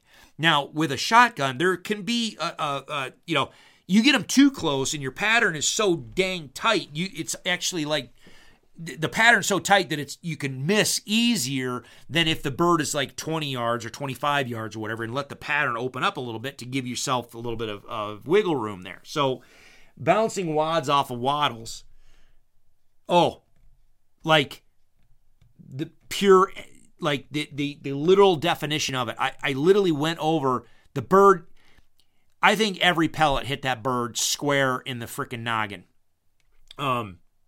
That bird just crushed him. So I jump out like I always do. I run out there and I grab, and I always just run out there, grab the bird, just make sure the bird isn't going to get up and flop off. Or I've had times where, they shoot and maybe they pulled the trigger a little bit and one pellet catches them in the brain or catches them somewhere in the head and just, throws them for a loop for a second. But all of a sudden, a minute or two later, they regain their bearings, and all of a sudden they get up and they just take off running. So I always, especially on any bird, I always do, but especially for the youth hunts, I'm going to bail out of that blind immediately, and I'm going to go run over and grab them by the head and lift them up because I don't want to. I'm not going to grab them by the feet. Everybody that's experienced enough with turkeys knows you don't run up and shoot, or after you've shot a turkey, especially with a shotgun in the head or any head shot. You don't run up and grab them by the leg, because at some point they're going to start flopping, and when they flop, the amount of energy and force and torque that they can put on their body, they will literally take that spur and just rake it right through the middle of your palm, right down to the bone. I mean, they will lay you open.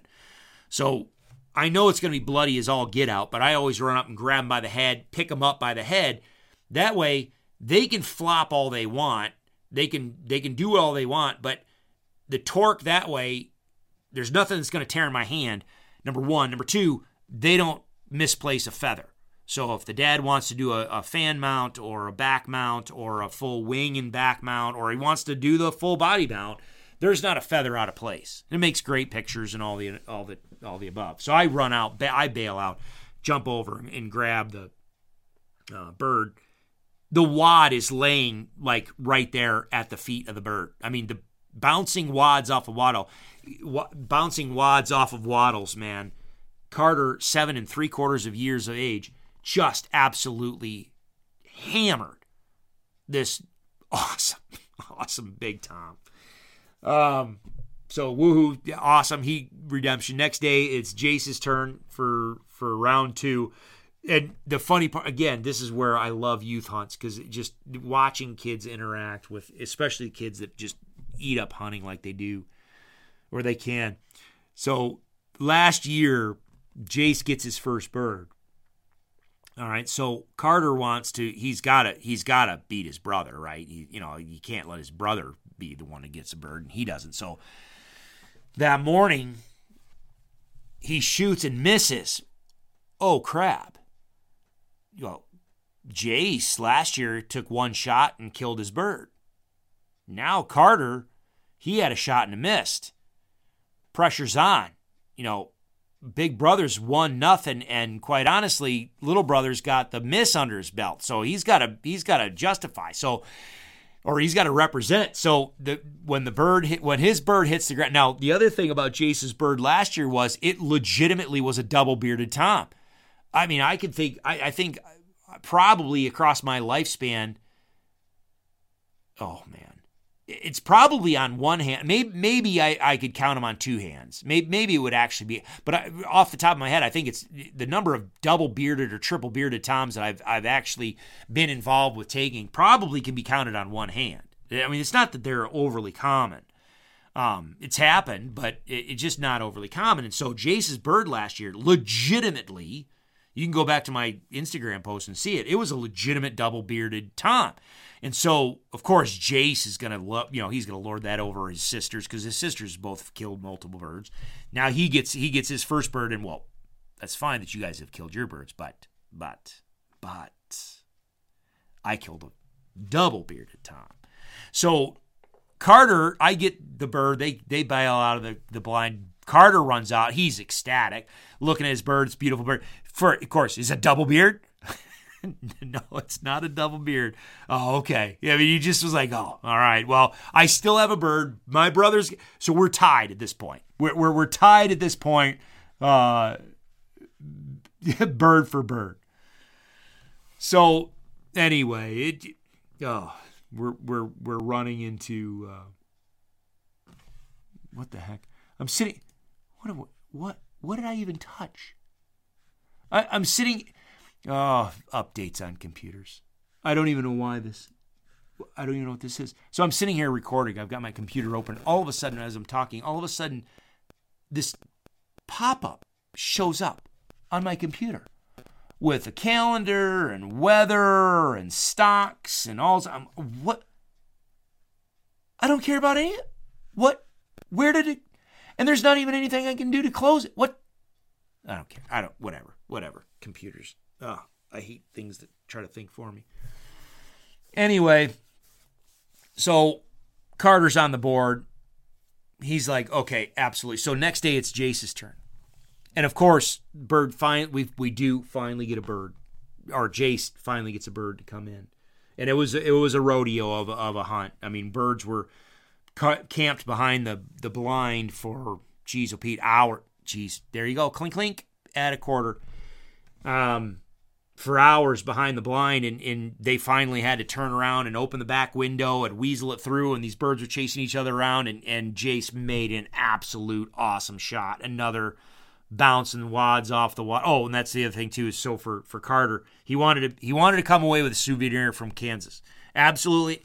Turkey, that's fine. Obviously, I got a turkey, but I want a souvenir. I want something unique souvenir from Kansas. So I told him, so I handed him the wad off of his shell. I'm like, there you go. There's your souvenir. I said, very rarely do people actually bounce the wad off the wattles of a turkey. And I said, buddy, you at 7 3/4 years of age, you bounced a wad off of his waddle. And so he's like, heck yeah. He had the spent cartridge, and he had, or the shell, and the shotgun shell, and he had the wad. And he's like, yes, this is awesome. So his brother shoots a turkey.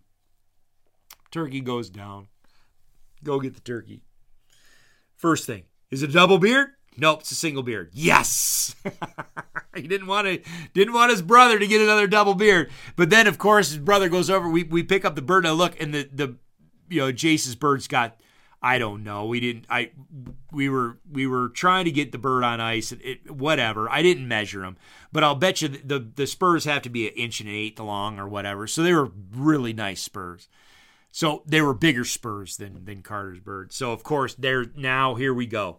Here's the rival. Well, I got the first bird. Yeah, well, I got the bigger bird. Well, mine weighs more than, I don't know if yours weighs, well, I got bigger spurs. Well, yeah, mine last year had double beard. Well, it doesn't count because we're not talking about last year. We're talking about this year. Oh, and then Dad missed. So this is squarely in adult archery now. So Dad had the bow. The deal was Dad was, and we talked about it since Jace. Dad has never killed a bird yet. I mean, he's been out here I don't know how many years now with his kids, and we've always got the kid or focused on getting the kids their birds. But Dad is yet to kill a bird. Period. Anywhere in the United States, he still hasn't killed a turkey. So I told him, I said, God, I said, Todd, seriously, listen, Jace has killed a bird. He's got the shotgun. He knows how to handle the shotgun. I said, you need to go sit in the blind, and if a bird comes in, or especially if multiple birds come in, or the bird comes in and there's other birds in the area, don't have Jace shoot it with a shotgun first. You ought to shoot it with a bow, smack him in the head. We do, for my operation now, it's headshots only. We just can't afford wounding loss anymore. We just don't have the birds to support it. Not that I want any wounding loss anyway, but it just sucks because my policy is if you put an arrow through the body of a bird, that's the bird that you get to hunt. That's it. That's your bird. You filled your tag, as far as I'm concerned. Within the confines of my hunt, we'll continue to look for that bird and try to recover that bird. And if we go out the next day, we're going to look for an injured bird because that's your bird. But if we don't recover that bird, then you're not shooting another bird with me. If you go to public land somewhere or whatever, you can do what you want.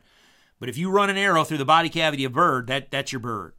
And so with wounding and with the bird population being lower than what it used to be, and it's just not that high out here, I don't want to run the risk. We can't afford wounding loss, and it just sucks to just watch a hunter, even if you just shank the. I've done it. I've done it.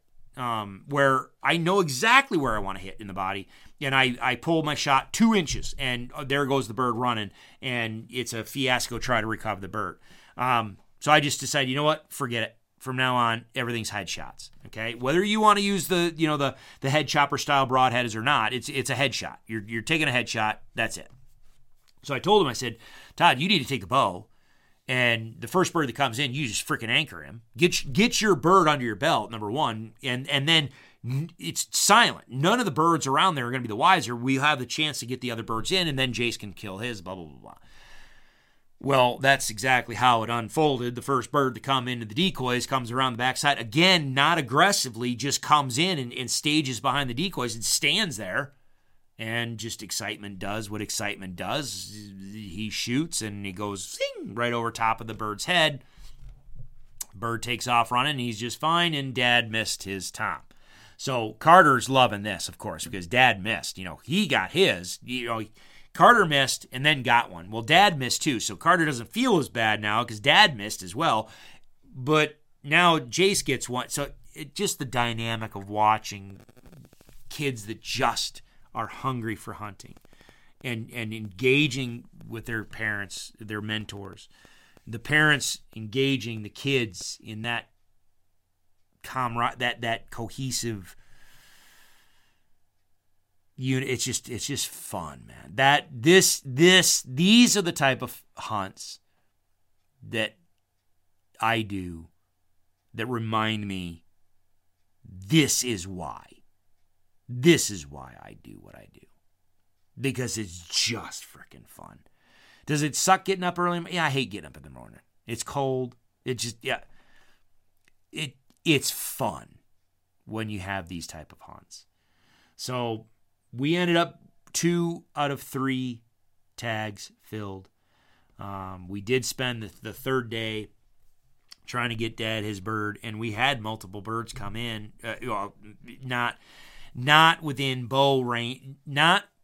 If it had been shotgun season and Dad had the shotgun, there would have been dead birds. Done. End of discussion. But with a bow at a reasonable range that he felt comfortable with and where the birds were, trying to adjust windows and everything, with 4 of us in a blind, no.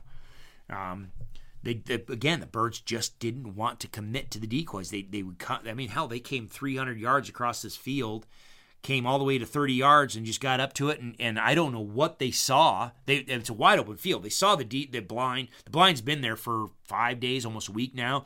They saw that they know the blind's there. They saw the decoys. They heard me calling. They came across the field all the way. They got to 30 yards and saw something. I don't know what it is, but they all just kind of stopped, went upright. They were off to the side of the blind, so there was no shot opportunity. And then the hens it was a group of hens and 2 big mature toms. And I thought for sure the toms were going to at least come in and display between their hens and the decoys, which would have given them a shot opportunity. Nope. The toms just hung back. The hens stopped, picked their heads up, kind of looked around, and then just kind of like, eh. And they just went back to feeding and just turned around, went 180 degrees and just pecked and just fed over 30 minutes, just fed their way, well, probably 20 minutes, fed their way back away. They just didn't like what they saw, and gobblers did not want to engage the whipping boy setup at all, and so there goes that opportunity. And then the rest of the day went out and chased some other birds, and the same thing. They just didn't, they wanted to gobble, they just didn't want to commit, and so we had 100% shot opportunity. Ended up coming away with both of the kids, getting their birds, and it was a blast. It was fun, but all right, 2.5 hours, that's long enough. I'll kill it. I don't want to bore you to death, but I hope you enjoyed it. I wanted to share that beginning. I know it's a little different, but hell, at this point, it is what it is. That's kind of who I am, and that's what this podcast is going to be. It's going to be kind of random from time to time, but if you have not checked out that TV show, Afterlife, Ricky Gervais. I recommend it. I really do. I found a lot of value to it, and like I said, it just freaking wrecked me. I was a waterworks every single time, almost every single episode. But it's the type that is worth it. You know what I mean? It's not one of those one. I mean, I told Kelly, I'm like, man, I almost want to just tomorrow night just start the series, just start it over and watch it again. It was I don't know. I liked it that much. So hopefully, if you choose to watch it, I hope you find value in it as well. I hope whatever, hopefully the discussion tonight has some value for you. And yeah, take a kid hunting. Get them out there. We can have discussions about recruitment, retention, and recruitment, reactivation, and retention, whatever, however you want to put it. Recruitment, retention, and reactivation later, and whether or not we need more hunters in the field. I think that's a valid discussion, but I think so. Yes. So kids are a great way to do that if your kid finds a value for it. Now, sometimes you may have to take your kid out at least once to see if they have a value for it. But if we're really honest with ourselves, like I talked about before, I think you can determine whether the kid actually has a value for what you do and what you value or not. And if they don't, maybe, just maybe, consider identifying their value set, engaging in one of their activities first, develop that relationship, develop that trust, develop that communication and bond, and then segue into the things that you value, and you might find a little bit more success with that. Anyway, thanks everybody. I'll leave you for this week, and our next hunt comes up midweek. Got the next group coming in. This one is 3 adults. So we shall see how things go. It's still brutally dry. It sucks. It's windier than all get out. Fire danger is stupidly high. We've had some massive fires in Kansas and Nebraska. Smoke is everywhere. Dust is blowing everywhere. We desperately need some more rain. But the birds are gobbling. The birds are with hens. Many of the birds that I've been engaging with, at least out here, seem to be locked down with hens already. So keep that in mind. Maybe you start out with your full, what I call the whipping boy setup, and evaluate. If the birds want to be a little cagey, they don't want us coming in and engage, maybe you yank that strutter. Just go with a Jake and some hens. But quite honestly, we got to the point where we started running no decoys. I mean, already early this early in the season. That's normally a strategy that you do later in the season, but already I got to the point where I'm not even putting the decoys out. Just let them come in and seek us out. So if you're headed out to Kansas or Nebraska or wherever, you're getting ready to go out hunt Colorado, I know your season's getting ready to kick off. Be flexible. Watch the behavior of the birds. Take stock in what they're doing, how they're behaving, and adjust your decoy spread from there. But from a calling standpoint, again, I'm going to go back to stick with the fundamentals and, go have fun. And if you have a chance to, go take a kid hunting. We'll talk soon. Bye.